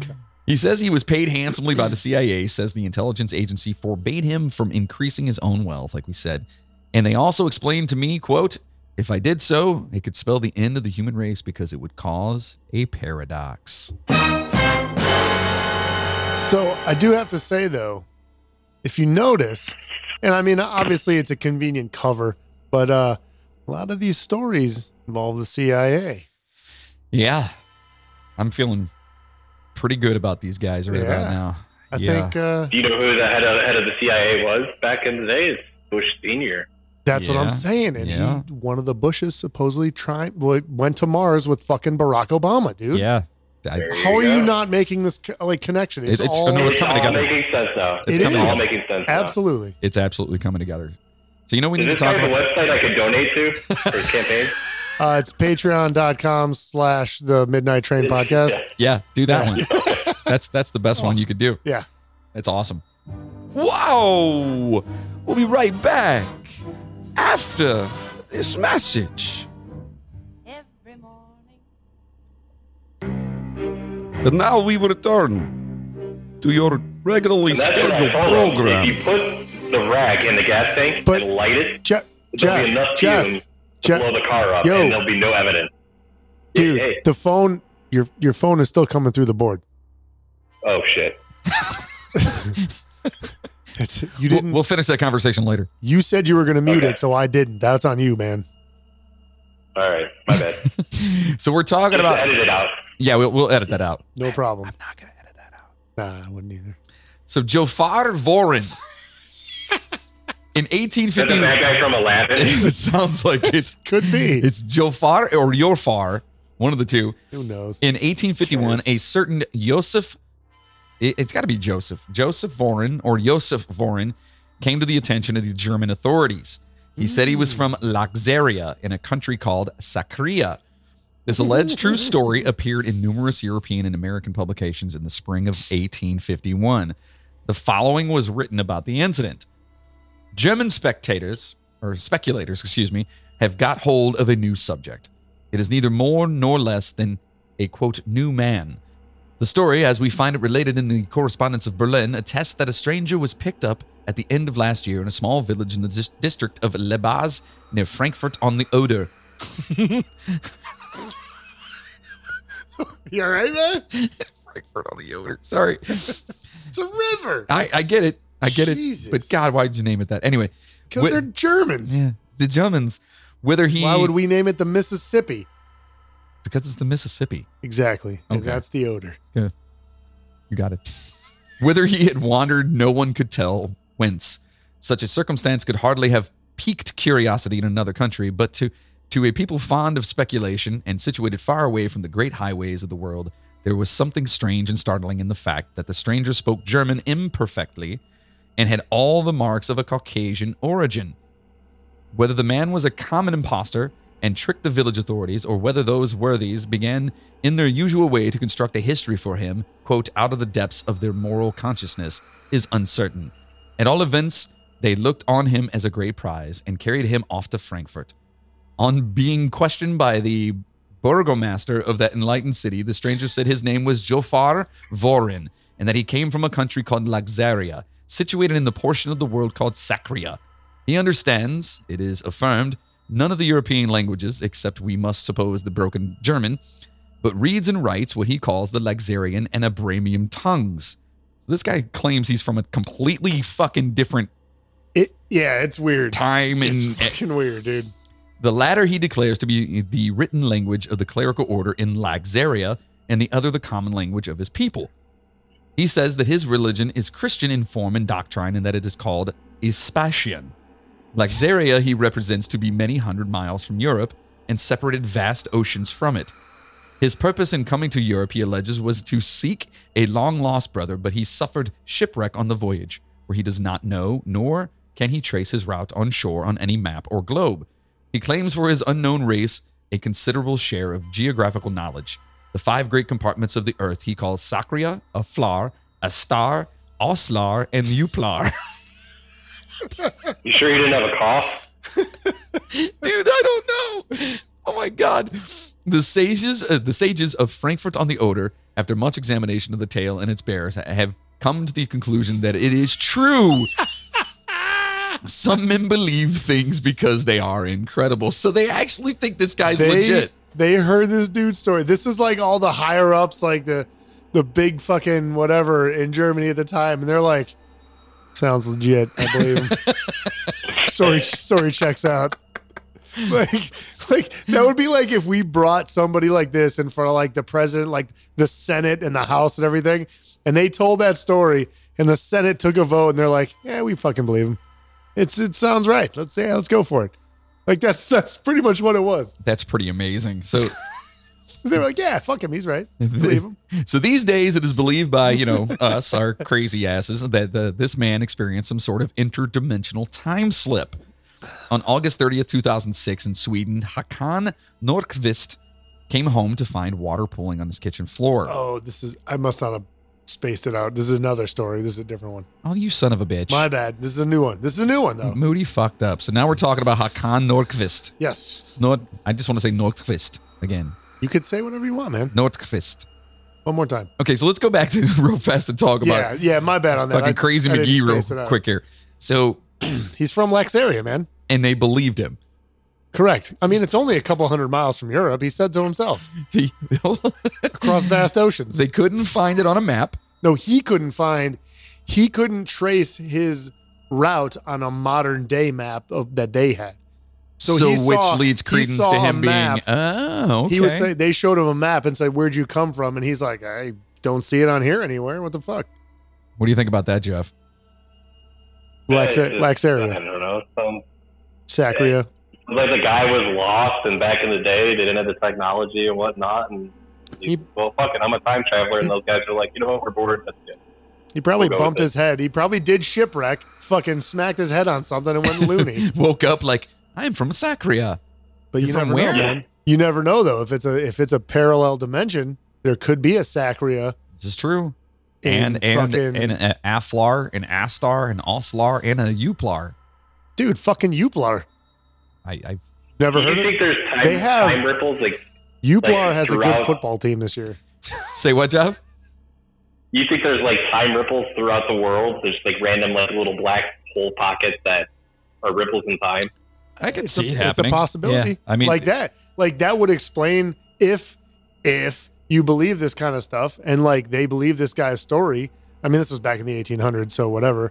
But why not? Why couldn't it be something like if you look at all the possibilities and theories and like all the physics and time travel, all that stuff, it's possible. At like, this why point, not? Why not somebody fucking floating through the ocean in a parallel dimension that hits a weird fucking wormhole or something like that and ends up in our world? I just think that with all the science that's out there and everything else, I don't think that you can honestly sit there and say that nothing is impossible. Right. You know what I mean? Like anything's possible.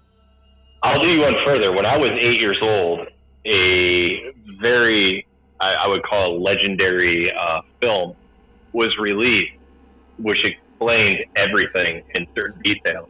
And that one film is called Flight of the Navigator. And that, dude, I love that fucking movie. Time travel. That's time travel right there, David. Flight of the Navigator was the shit. I fucking love that movie. It was the shit. That was a great movie. And it did. That was our beginning of time travel for us.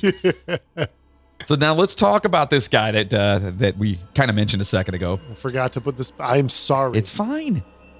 His name is Håkan Nordqvist. Hadouken? Hadouken! So on August 30th, 2006 in Sweden, Håkan Nordqvist came home to find water pooling on his kitchen floor. Assuming it was just a leak, he gathered some tools and opening the kitchen sink cabinet, reached his arm in to feel for the pipe. Nordqvist claimed that he traveled into the future to the year 2042. That's fucking Mario Brothers, dude. So there...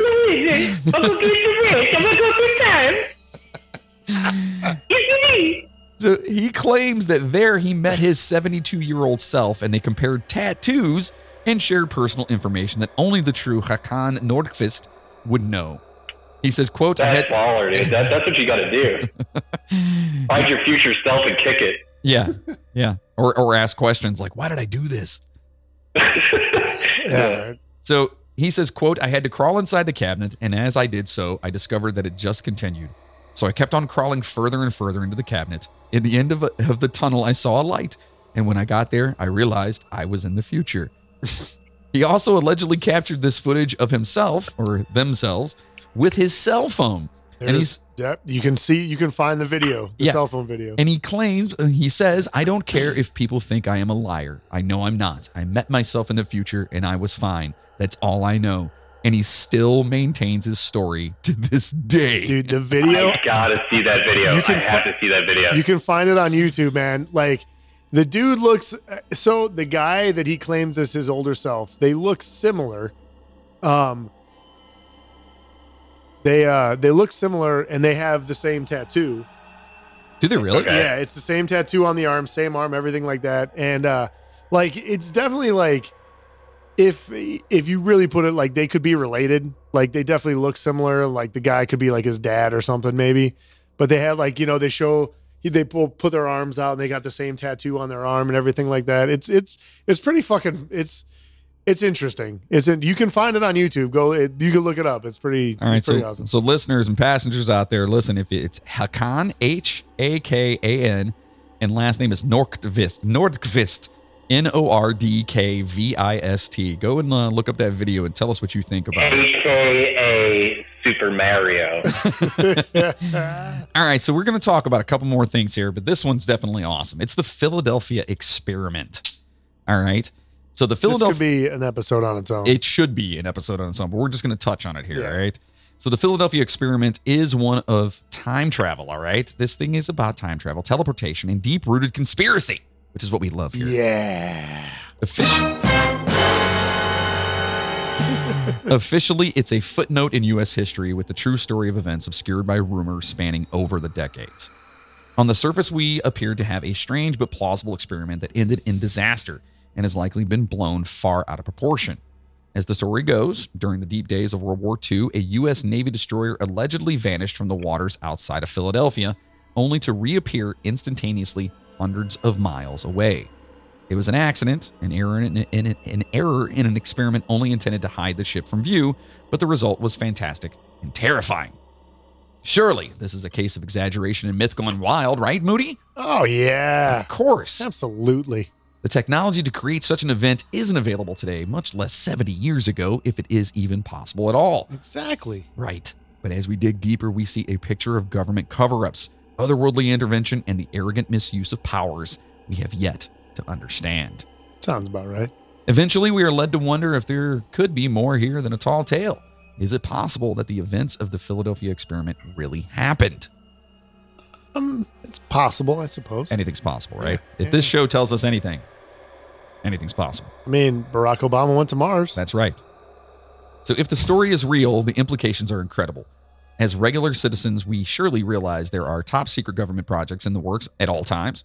Area 51 may or may not be a haven for UFOs, but surely it and faculties or facilities like it house incredible government projects that are not yet ready for the public eye, right? They keep shit under lock and key, right? Of course. They're slowly bringing it out. Right. So to complicate the matter further, the Philadelphia experiment is said to have deep roots in the Montauk Project, an alleged top secret government program.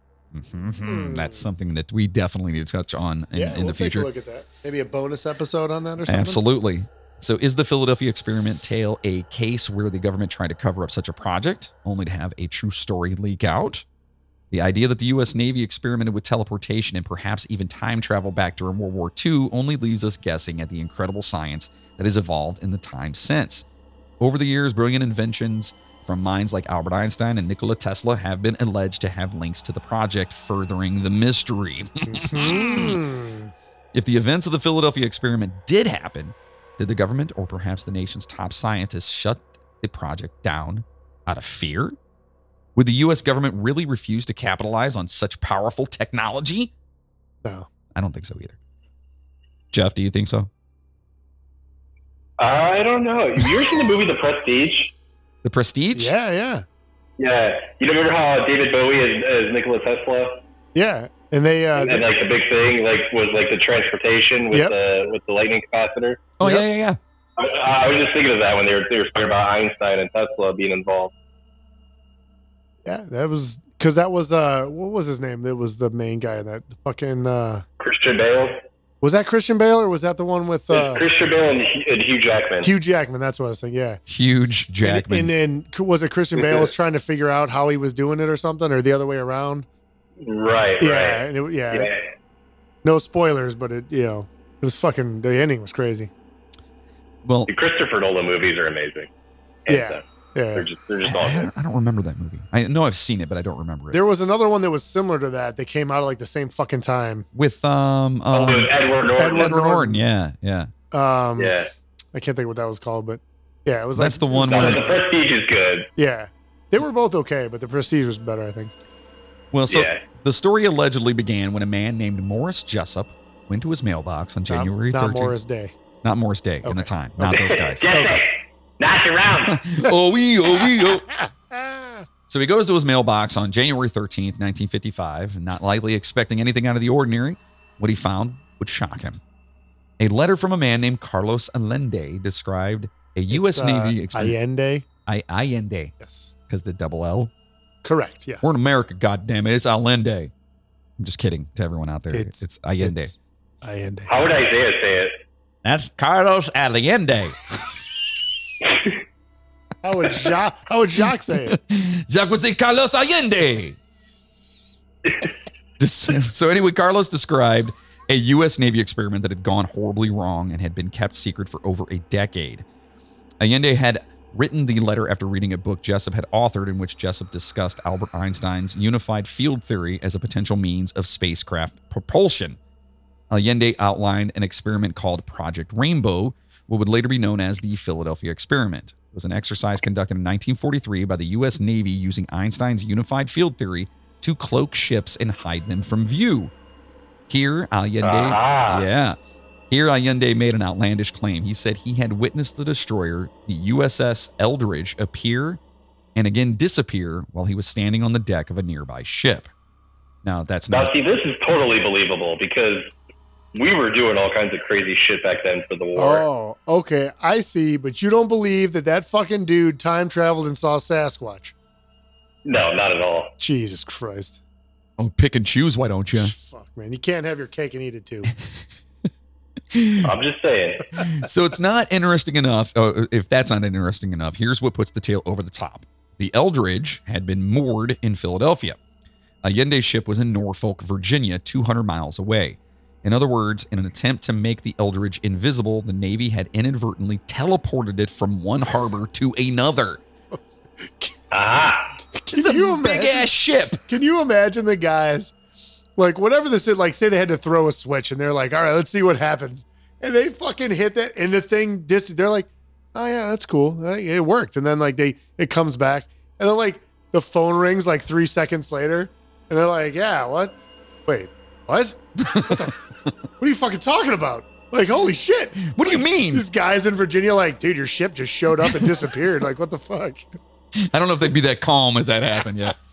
So Allende went further to describe the lingering effects of the experiment on the crew of the Eldridge, which caused them to disappear and reappear without warning at later times. Wait a minute, what? So they're saying that the crew would just disappear and reappear? Afterward, yeah, like, they're saying that, like, they could just be, like, walking down the street and they would fucking boop, just boop, and then be gone and back, yeah. Fucking crazy. Like, just randomly disappearing and shit. So, intrigued by this, Jessup encouraged correspondence with Allende, but soon began to question his honesty and discontinued the friendship. It may have ended there if not for a strange copy of Jessup's book that landed in the hands of the Office of Naval Research. Someone had heavily annotated the book in different color pens. Whoever it was referenced the Philadelphia experiment and seemed to possess highly sophisticated scientific knowledge. Jessup could name one of the writers as Allende, but the identities of the other two remain a mystery.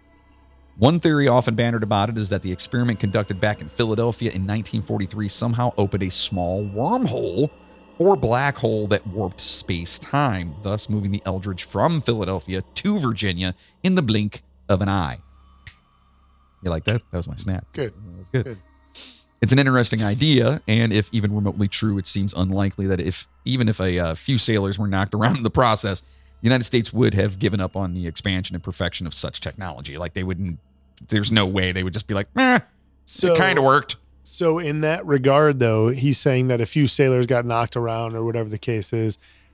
If you get into it, you can read some other accounts where when it disappeared, then reappeared because of like the shifts, they're saying that there were guys that were literally part of the ship. Like there were dudes that if they were walking when it happened, like it disappeared, they were walking, and then when it reappeared, they were like legitimately melded into it? in the fucking wall. Oh shit. Like they'd like their top half of their body was like sticking out of the wall and they were just fucking like screaming and shit. Oh my God. Yeah, like ridiculous stuff like that. That sounds horrible. Yeah.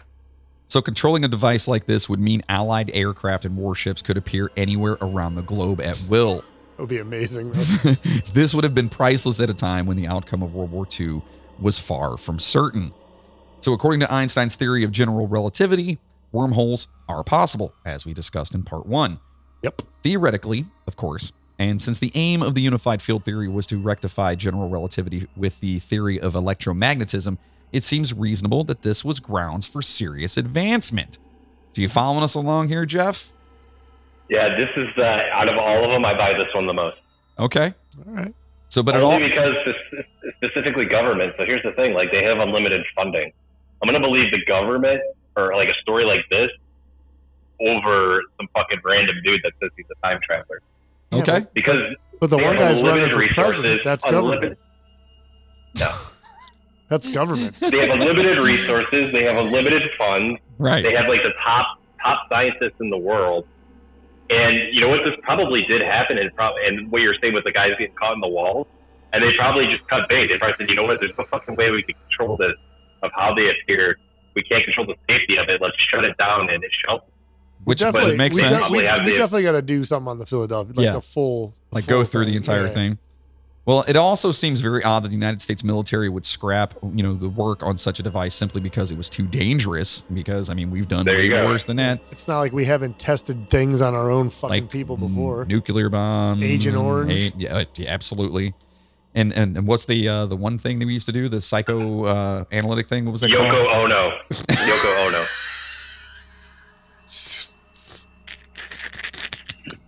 I mean, that was pretty bad. But then they would go on, possibly to create the most devastating weapon in the history of the world. So it seems reasonable that if they were working on a device capable of teleportation, that either the work continued in secret or possibly even still continues to this day.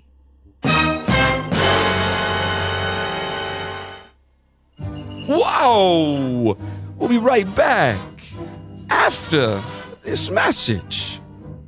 Every morning. And now we will return to your regularly scheduled program.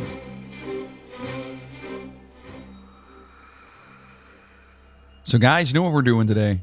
We're going to bring back a segment that I actually kind of miss. Really? It's one of my favorite segments. And what segment would that be, John? We're going to talk about the movies. Oh. Because we're all movie nerds, Absolutely. You know what I mean? Like, we love the movies, man. And, I know some of the topics we talk about, it's kind of hard because there's like one movie made about movie, you know what I mean? So like there was what was it? La Llorona? There's the movie La Llorona. The one, there was, And there was like there was one that was like a 3-minute short or something. It's like, okay. So sometimes it doesn't, work for it. But we're talking about time travel, and there's a shitload of time travel movies that have been made. All right. So we're actually going to go through the top 10 as according to IMDb. Woo! And we still never figured out their rating system. Yeah, that's all right. Just because we're older doesn't mean we're better. All right. Let's just be honest here. So number 10, and we actually mentioned this a little bit earlier. Number 10, according to them, is The Butterfly Effect. Yeah, okay. That is number 10. And it's weird. That's that Ashton Kutcher. Yeah, it's Ashton Kutcher, Amy Smart, Laura Walters, and Eldon Henson. The movie actually grossed $57.94 million. That was a big movie when it came out. I guess so. I remember it being pretty big, yeah. It's got a 7.6 That's right, stars. when that Ashton Kutcher came off of Punk and 70s show. Ashton Kutcher. He had a little bit of clout behind him. Yeah. So it's a good movie. It says Evan Treborn suffers blackouts during significant events of his life. As he grows up, he finds a way to remember these lost memories and a supernatural way to alter his life by reading his journal. If you haven't seen it, basically he just figures out that certain moments dictate certain things that happen in your life. And he keeps going back to try to fix things and keeps fucking it up even more. Right. And then the ending is kind of weird. I mean, it's cool that he's a time cop and he was arresting people and like shooting them with zappers. No. That's a different movie. Different movie, buddy. That's Ashton Kutcher. No, that was someone else. Different movie, buddy. Different movie. Okay. Anyway, moving on. Number 9, and I have a great story about this. It's 12 Monkeys. Oh, I fucking love that movie. So, 12 Monkeys, if you're not familiar with it, in a future world so devastated good. by disease, a convict is sent back in time to gather information about the man-made virus that wiped out most of the human population on the planet. So it's Bruce Willis, Brad Pitt. COVID. And it's COVID, right? It basically is. And it's got it grossed $57.14 million. It's got 8 stars on IMDb. So good. It's a weird movie. Yeah. Very weird. Brad Pitt is phenomenal in that movie. He is phenomenal. I have a great story. So the virus spreads, throughout the Nakatomi Plaza, and it just happens to be Christmas. No, that's really that's amazing. a different movie. And then Nope. Argyle, the limo driver, he Nope. pulls off and he's trying to save the day. Jeff. That's Die Hard. Yeah. That's not it? No, that's Die Hard. That's Die Hard, buddy. Oh. Yeah. Okay. So this movie, 12 Monkeys, we actually, my buddy Nate, and Jeff knows Nate. I don't know if you've ever met Nate before. Maybe.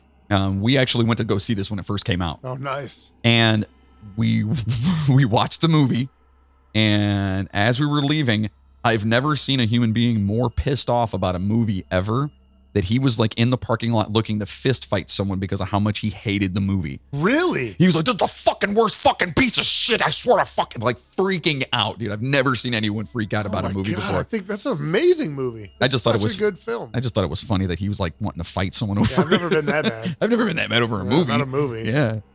All right. So number 8, Jeff, it's Time Cop.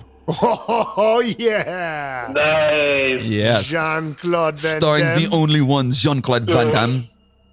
This is a great movie. So in this one, Drew Barrymore hits a tree and she loses her memory, and every single day, No, Jeff. Adam Sandler is trying to. Jeff, that's 50 First Dates. I think Jeff might be right on Nope, you're both wrong. That's 50 First Dates. Oh. Yeah, sorry. Okay. In this one, Max Walker, an officer for a security agency that regulates time travel, must fend for his life against a shady politician who's intent on changing the past to control the future.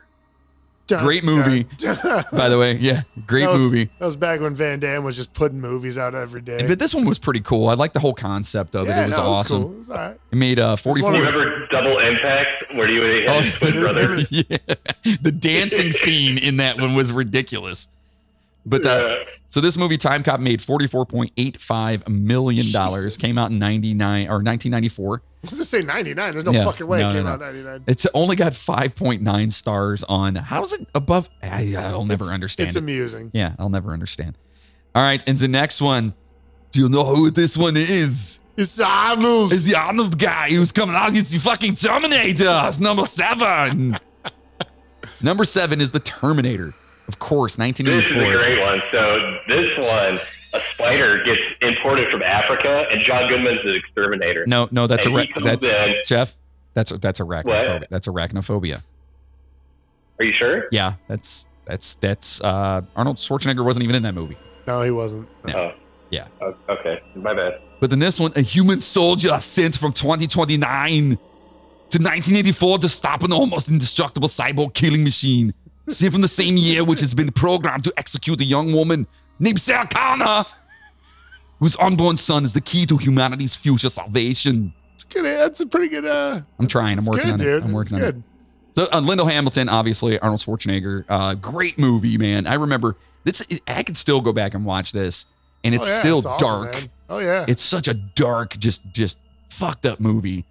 And then I can remember seeing this movie, and when he's in the hotel room and his arm's all fucked up, and he's doing surgery to his arm, Yeah. and then his eye, he's cutting his own eye out. Great movie. Yeah, but and then he gets to choose what he wants to say to the guy, and he's like, "Fuck you, asshole." Yeah. He comes up on a little screen. Yeah, fuck you, asshole. Yeah. You know what's fucked up about this is that it only grossed $38.4 million.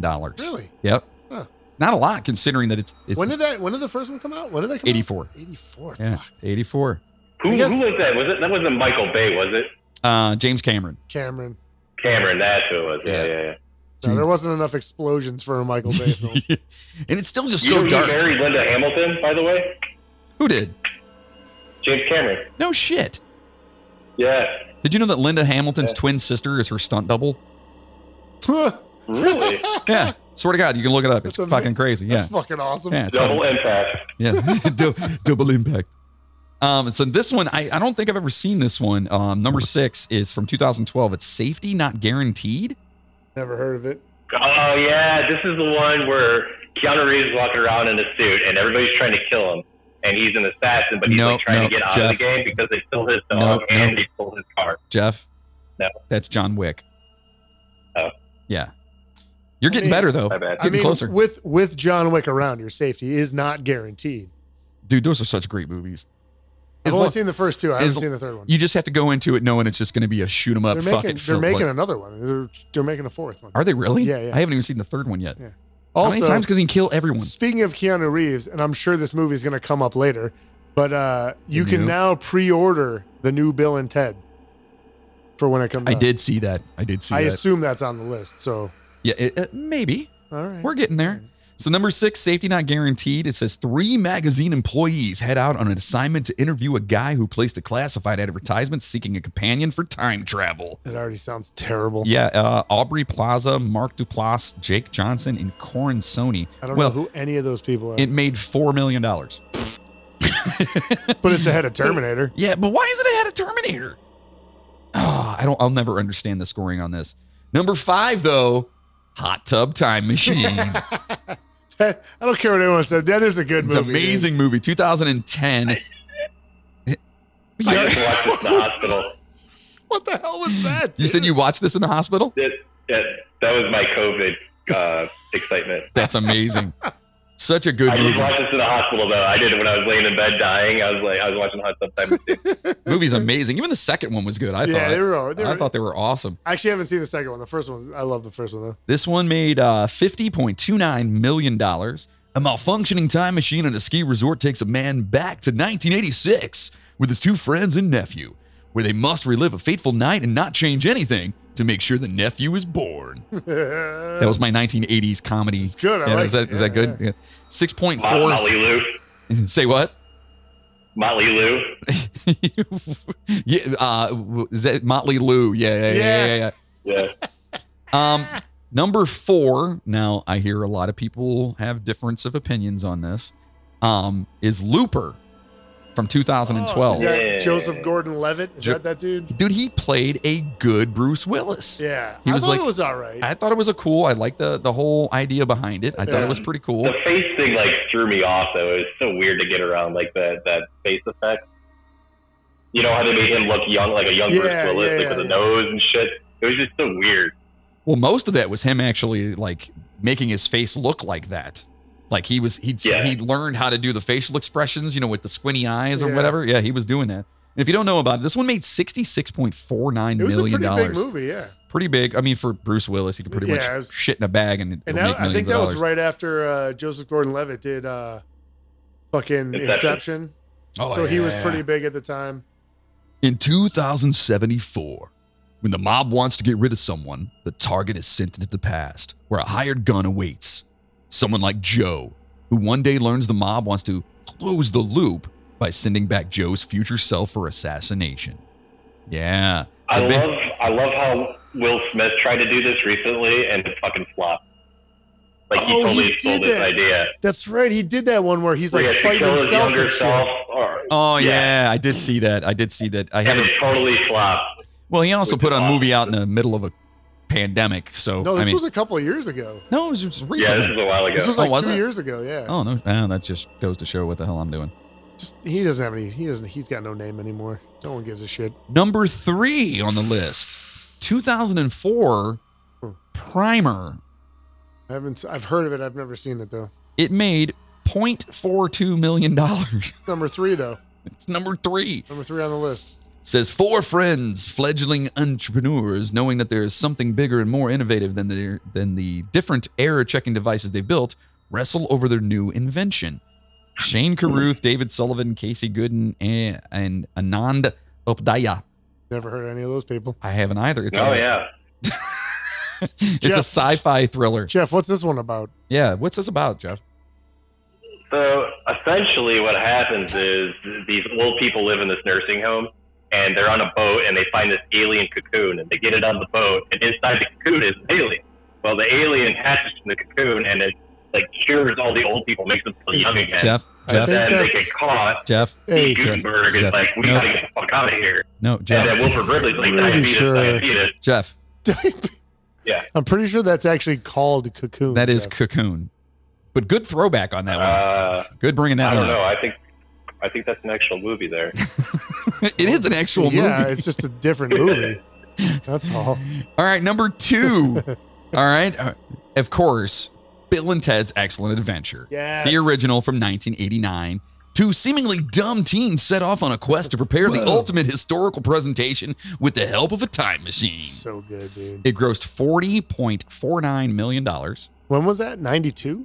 89. 89. Holy shit. Yeah, 89. That's a Keanu lot of Reeves, money in Alex 89. I'm Winter. glad that's still number 2. Yeah. That's Well, a lot of money in that's 89 awesome. too, man. It did pretty well. But I mean, that was kind of one of those ones that was like, you know, a lot of people didn't get it because it was hokey and kind of dumb and like whatever. They thought it was like a teen fucking right. It whatever was, movie, yeah. you know? And like, you know, us growing up, So good, we though. were like, yes, you It know. was And so look, they're good, coming though. out with a new one, and now they're our age. I mean, Yeah. they were, you know what I mean? I still do Ziggy Piggy, like at restaurants. I'll be like, Ziggy Piggy. Yeah. Ziggy Piggy. Eat the Ziggy Piggy.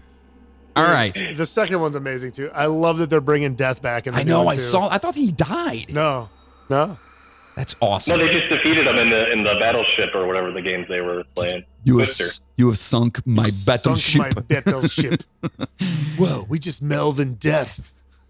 So number 1 on the list of top 10, according to IMDb, top 10 time travel movies is, of course, Back to the Future. 1985. This movie grossed $210.61 million. If you are aware of what Back to the Future is, first of all, get your head out of your ass and go watch that. Marty McFly, a 17-year-old high school student, is accidentally sent 30 years into the past in a time-traveling DeLorean invented by his close friend, the eccentric scientist Doc Brown. Yeah, buddy. Amazing movie, 8.5 stars. Like, it's seriously How one. does it only have 8.5 stars? Because- Come on, dude. Well, now that is out of 1,025,679 votes. But still, I know it should still have a 10 plus. at least a 9.5. I can seriously. Which one is it though? Are they considering it as the whole like the franchise, or is it just one single movie? Just the Because first one, Number I think. 2 was like better than all of them. No, it's just the first movie, just Back to the Future, the original movie. Oh, okay. And I don't Yeah, care what because 2 was the anybody. best. I don't care what anyone says. I love the third one. A lot of people hate on the third I one. like them all. I think it's awesome. And I could watch them over and over again in succession. I can watch them Yeah. constantly. I love those damn movies. Of course, Michael You J. like the Fox. cowboy one? Oh, I love the cow. I love Oh, it, dude. yeah. I think it's great. Absolutely. I went to the theater and saw that one. I loved it. Absolutely, I did. I'm old. On a side note, I wanted to look him up just because I wasn't sure. William Sadler, the guy that plays Death in Bill, he's 70 Holy shit. and he's playing Death in Bill and Ted. That's awesome. I'm looking forward to that movie. Yeah, that's gonna be good. So those were the top 10 movies of time travel in the last, well, forever.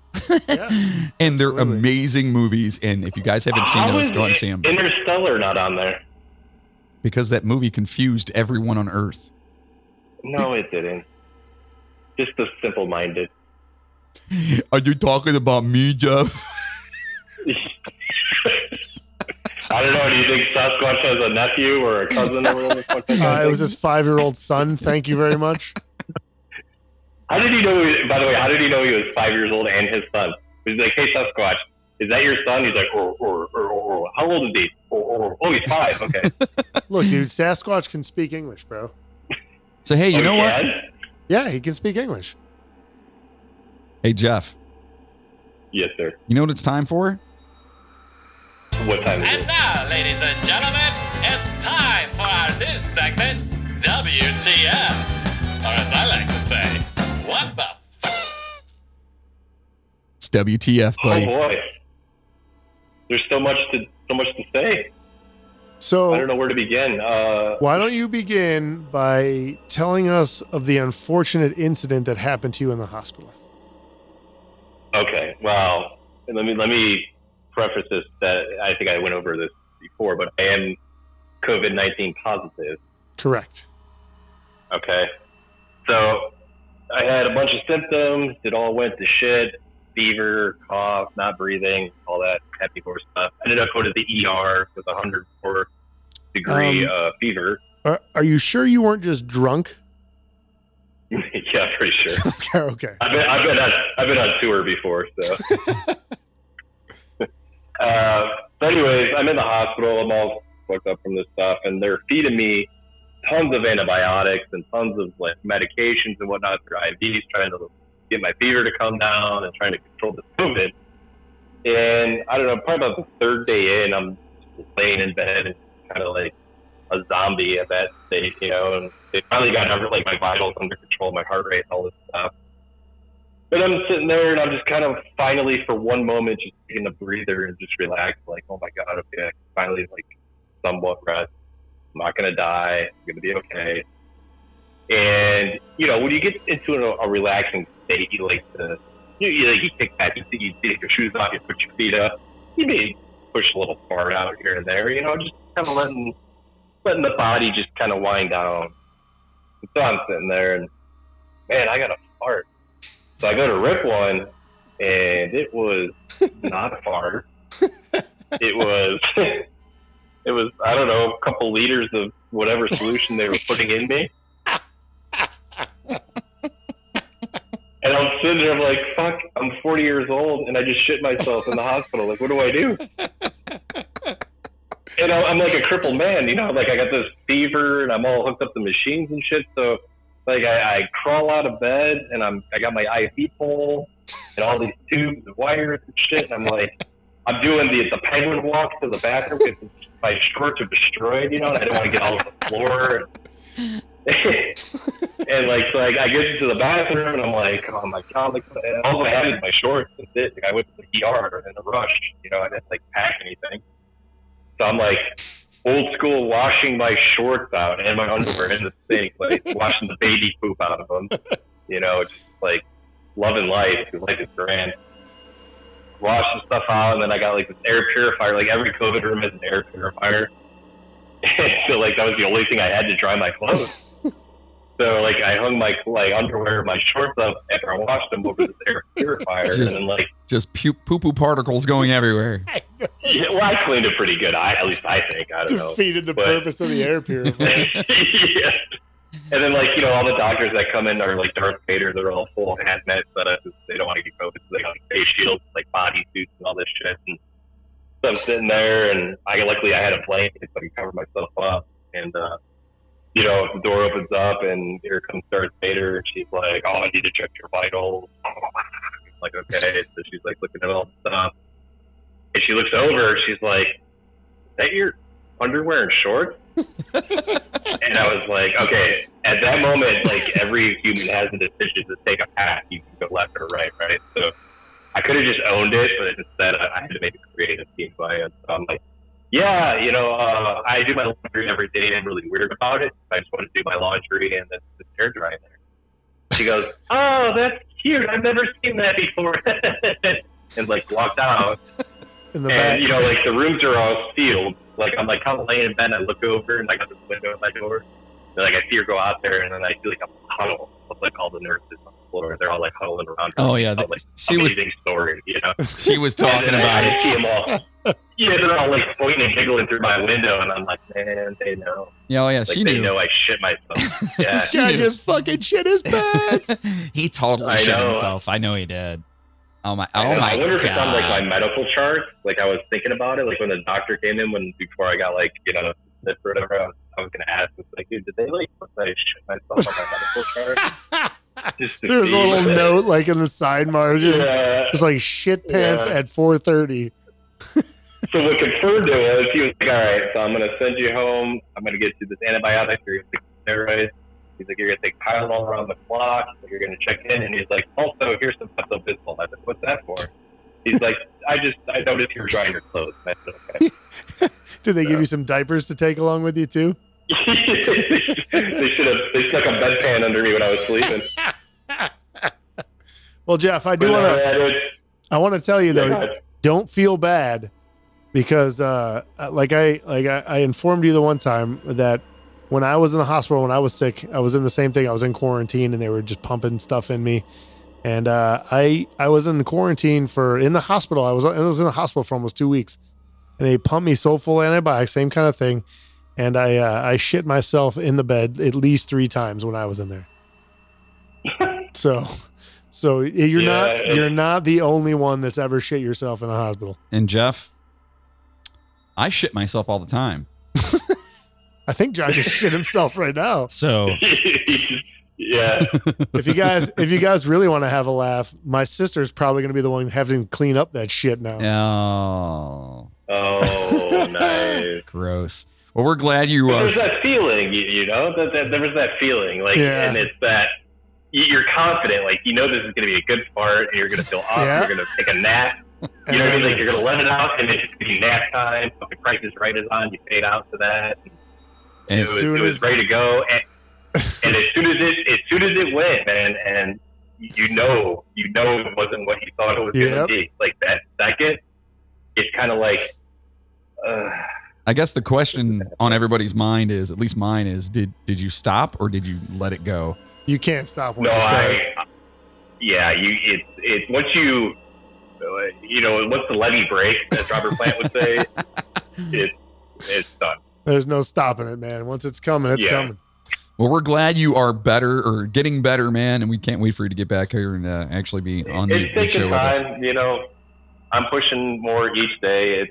I get winded really easy, and I take breaks a lot, but the fevers are gone, which is good. My cough is almost gone, which is good. Yeah, that's awesome. So I'm slowly getting back. You can start smoking. I have no taste, but the doctor said that's probably going to take like a month. So that's kind of a shitty part. Like everything I eat has like no fucking flavor whatsoever. But now you can try all those foods you never tried before. Yeah.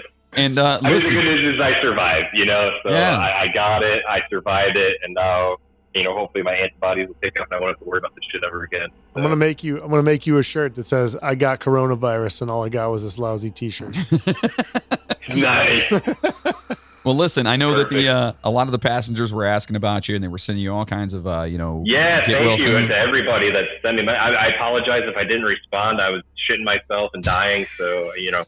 It's kind of, my phone wasn't really accessible at that point. Kind of hard to answer things when you're dying and shitting yourself at the same time. So yeah, but I do appreciate all the reaching out. I did see it all, so just so everybody knows, I did get your messages and all the well wishes, and I really appreciate it. It really means a lot. So thank you for that.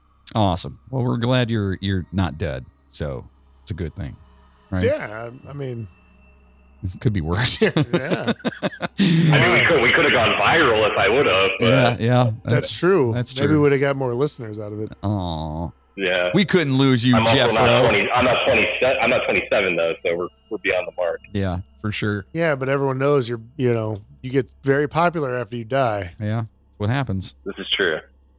All right, passengers. So everybody stay safe. Listen, the virus so dark. is no joke. All joking aside, the virus is no joke, man. I've never felt so sick in my entire life. There's a couple points I actually didn't think I was going to make it, to be honest with you guys. So just wash your hands, do your part, man. Like, wear your mask.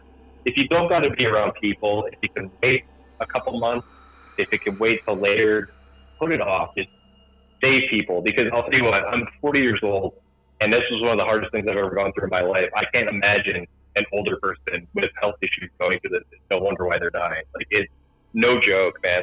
So everybody out there listening, please take care of yourself, take care of your family, and just do the right thing for now until this shit clears up. So you did have pneumonia as well, though, correct? Was that like on top of it? Yeah. Was that like a side effect of the? Well, from what I'm told and what I've read or whatever, it's it kind of goes along the lines of with HIV and whatnot, where it lowers your immune system, right? And it allows certain things to. So you basically got your immune system actually kills you in COVID. That's what kills you. So you got pneumonia due to having COVID. Is that what it was? So, and I don't know if it's because I've been a smoker for so many years or what. Like, I have no idea. I'm sure working with doctors, I'm still working with them every single day in the health board. I'm sure eventually I'll figure it out. But for whatever reason, most people get the strain where it's a dry cough and you can't catch up on your breath. Like, it just your lungs. It's all dry, right? Right. Mine was a pneumonia in my lungs, so I was essentially drowning myself. So when I couldn't breathe and I couldn't catch my breath, it's because I'm drowning in fluid. Is what it was. Okay. So it was kind of it was definitely corona. Like, according to all my blood work and all the tests and everything, it was 100% corona. But it was like a strain or like it was I don't know how to explain it to the doctor. It's kind of like my version of coronavirus, I guess. Is the best way Well, they to put say, it. my sister was saying that it basically hits everybody differently. And that's one of the reasons that and they again, have I don't know if that's because I'm a smoker, that my lungs are already destroyed, that it was just like, well, fuck it, it's going to be liquid and not dry. I don't know. Yeah. I don't know the science behind that. But there's probably something to it. Well, we're just glad you're okay, man. That's all that matters, right? Yeah. You're all right, and you're Well, thank you. you're on to chill survive. out, take your time, get better, man. Yeah, we'll be here. The passengers will be here with us when you get better, right? Yeah. Right. That's right. All right. So, passengers, we hope you enjoyed your second ride on time travel. So, listen, keep voting for your upcoming episodes at our Facebook page or at the midnighttrainpodcast.com. Click on the You Pick the Hey, real Episode. quick. Oh, what? Can we go around the table real quick and discuss, or just say real quick what our favorite one was of the whole miniseries? What our favorite? Yeah, absolutely. What was yours? I like the Philadelphia. I'm all about it. I think that is like legit. I think it's awesome. I think it's possible. I think it's the most realistic out of all of them. That's the one I'm going. Okay. What do you think?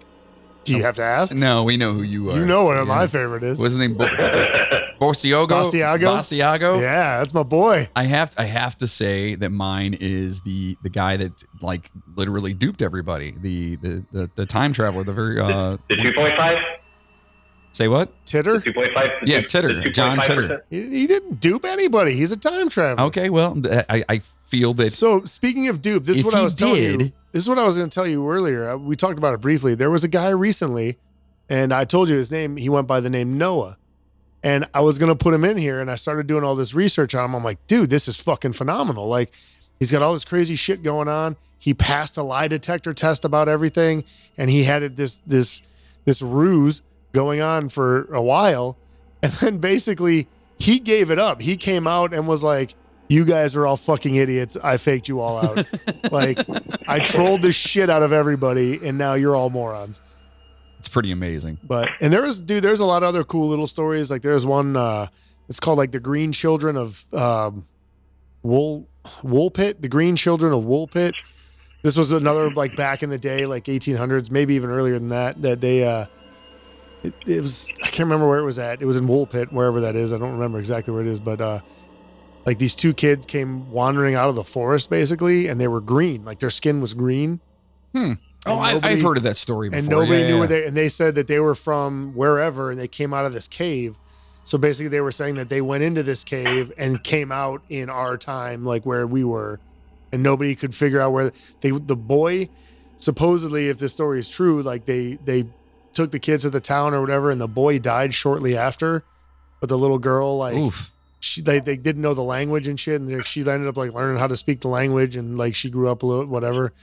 But yeah, like there's all kinds of like weird little shit like that. So, and it's all over the place. It's crazy. Yeah, it is. It's absolutely crazy. But we really hope that everyone out there has their own favorite. We'd love to know what your favorite is. I think of we this should. entire thing. I definitely think we got to do either at minimum like a little bonus episode or something on the Philadelphia experiment. For sure. There's so much into that. Yeah. It might actually be its own episode.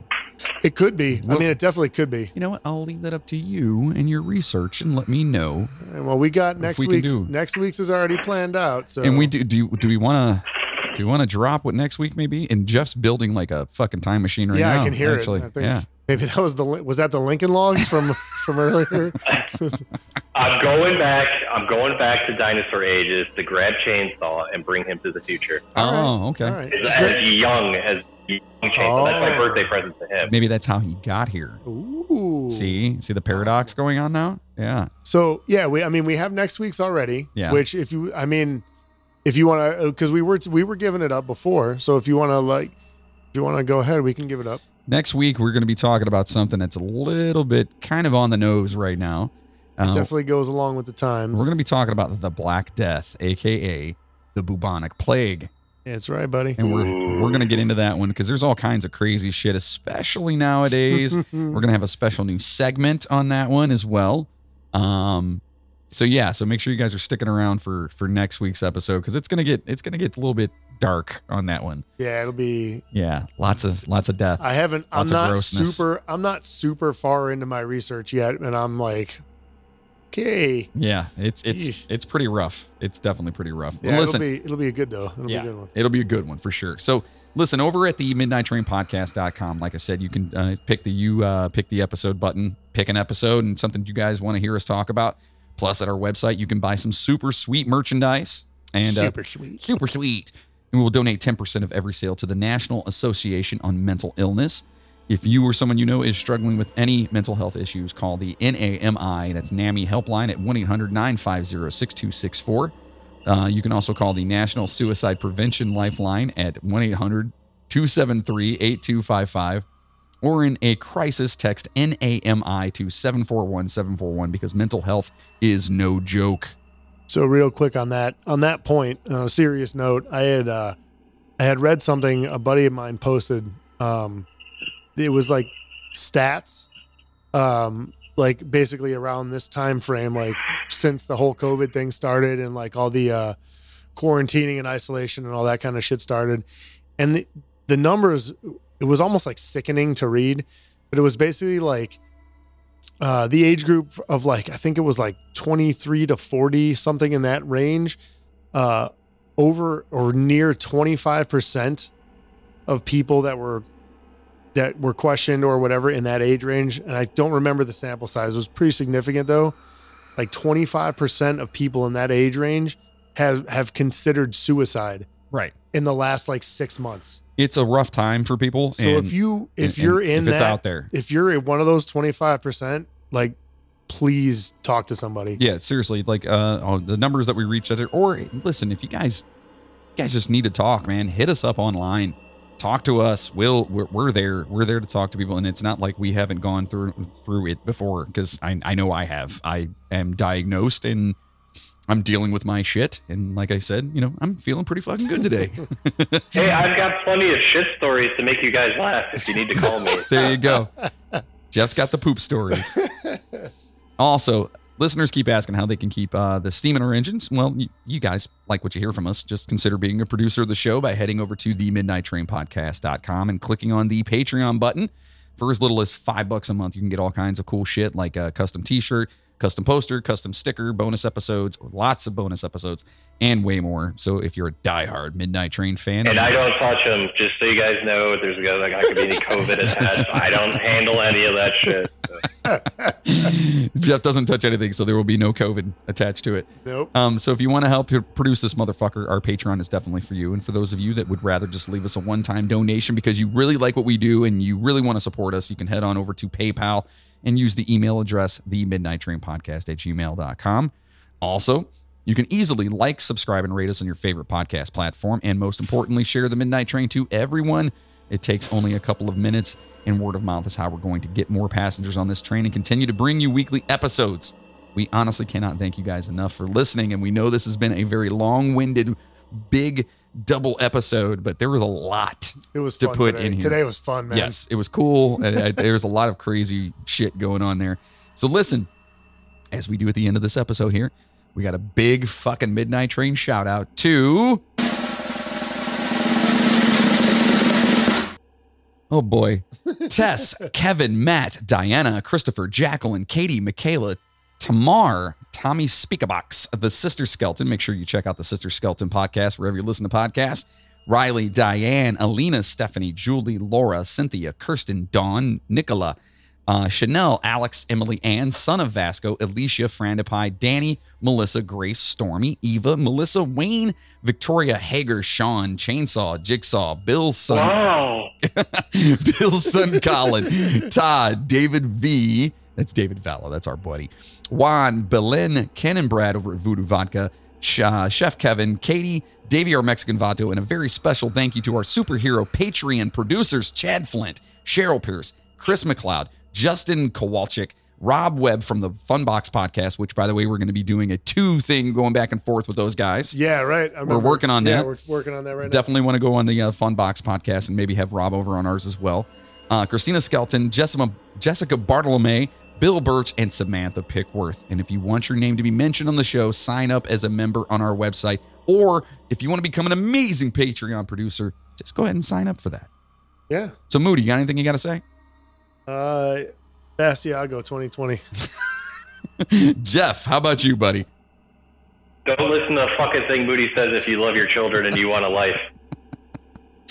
Stay safe out there, passengers. And as always, choo-choo, motherfuckers! Wow, this is really boring, guys.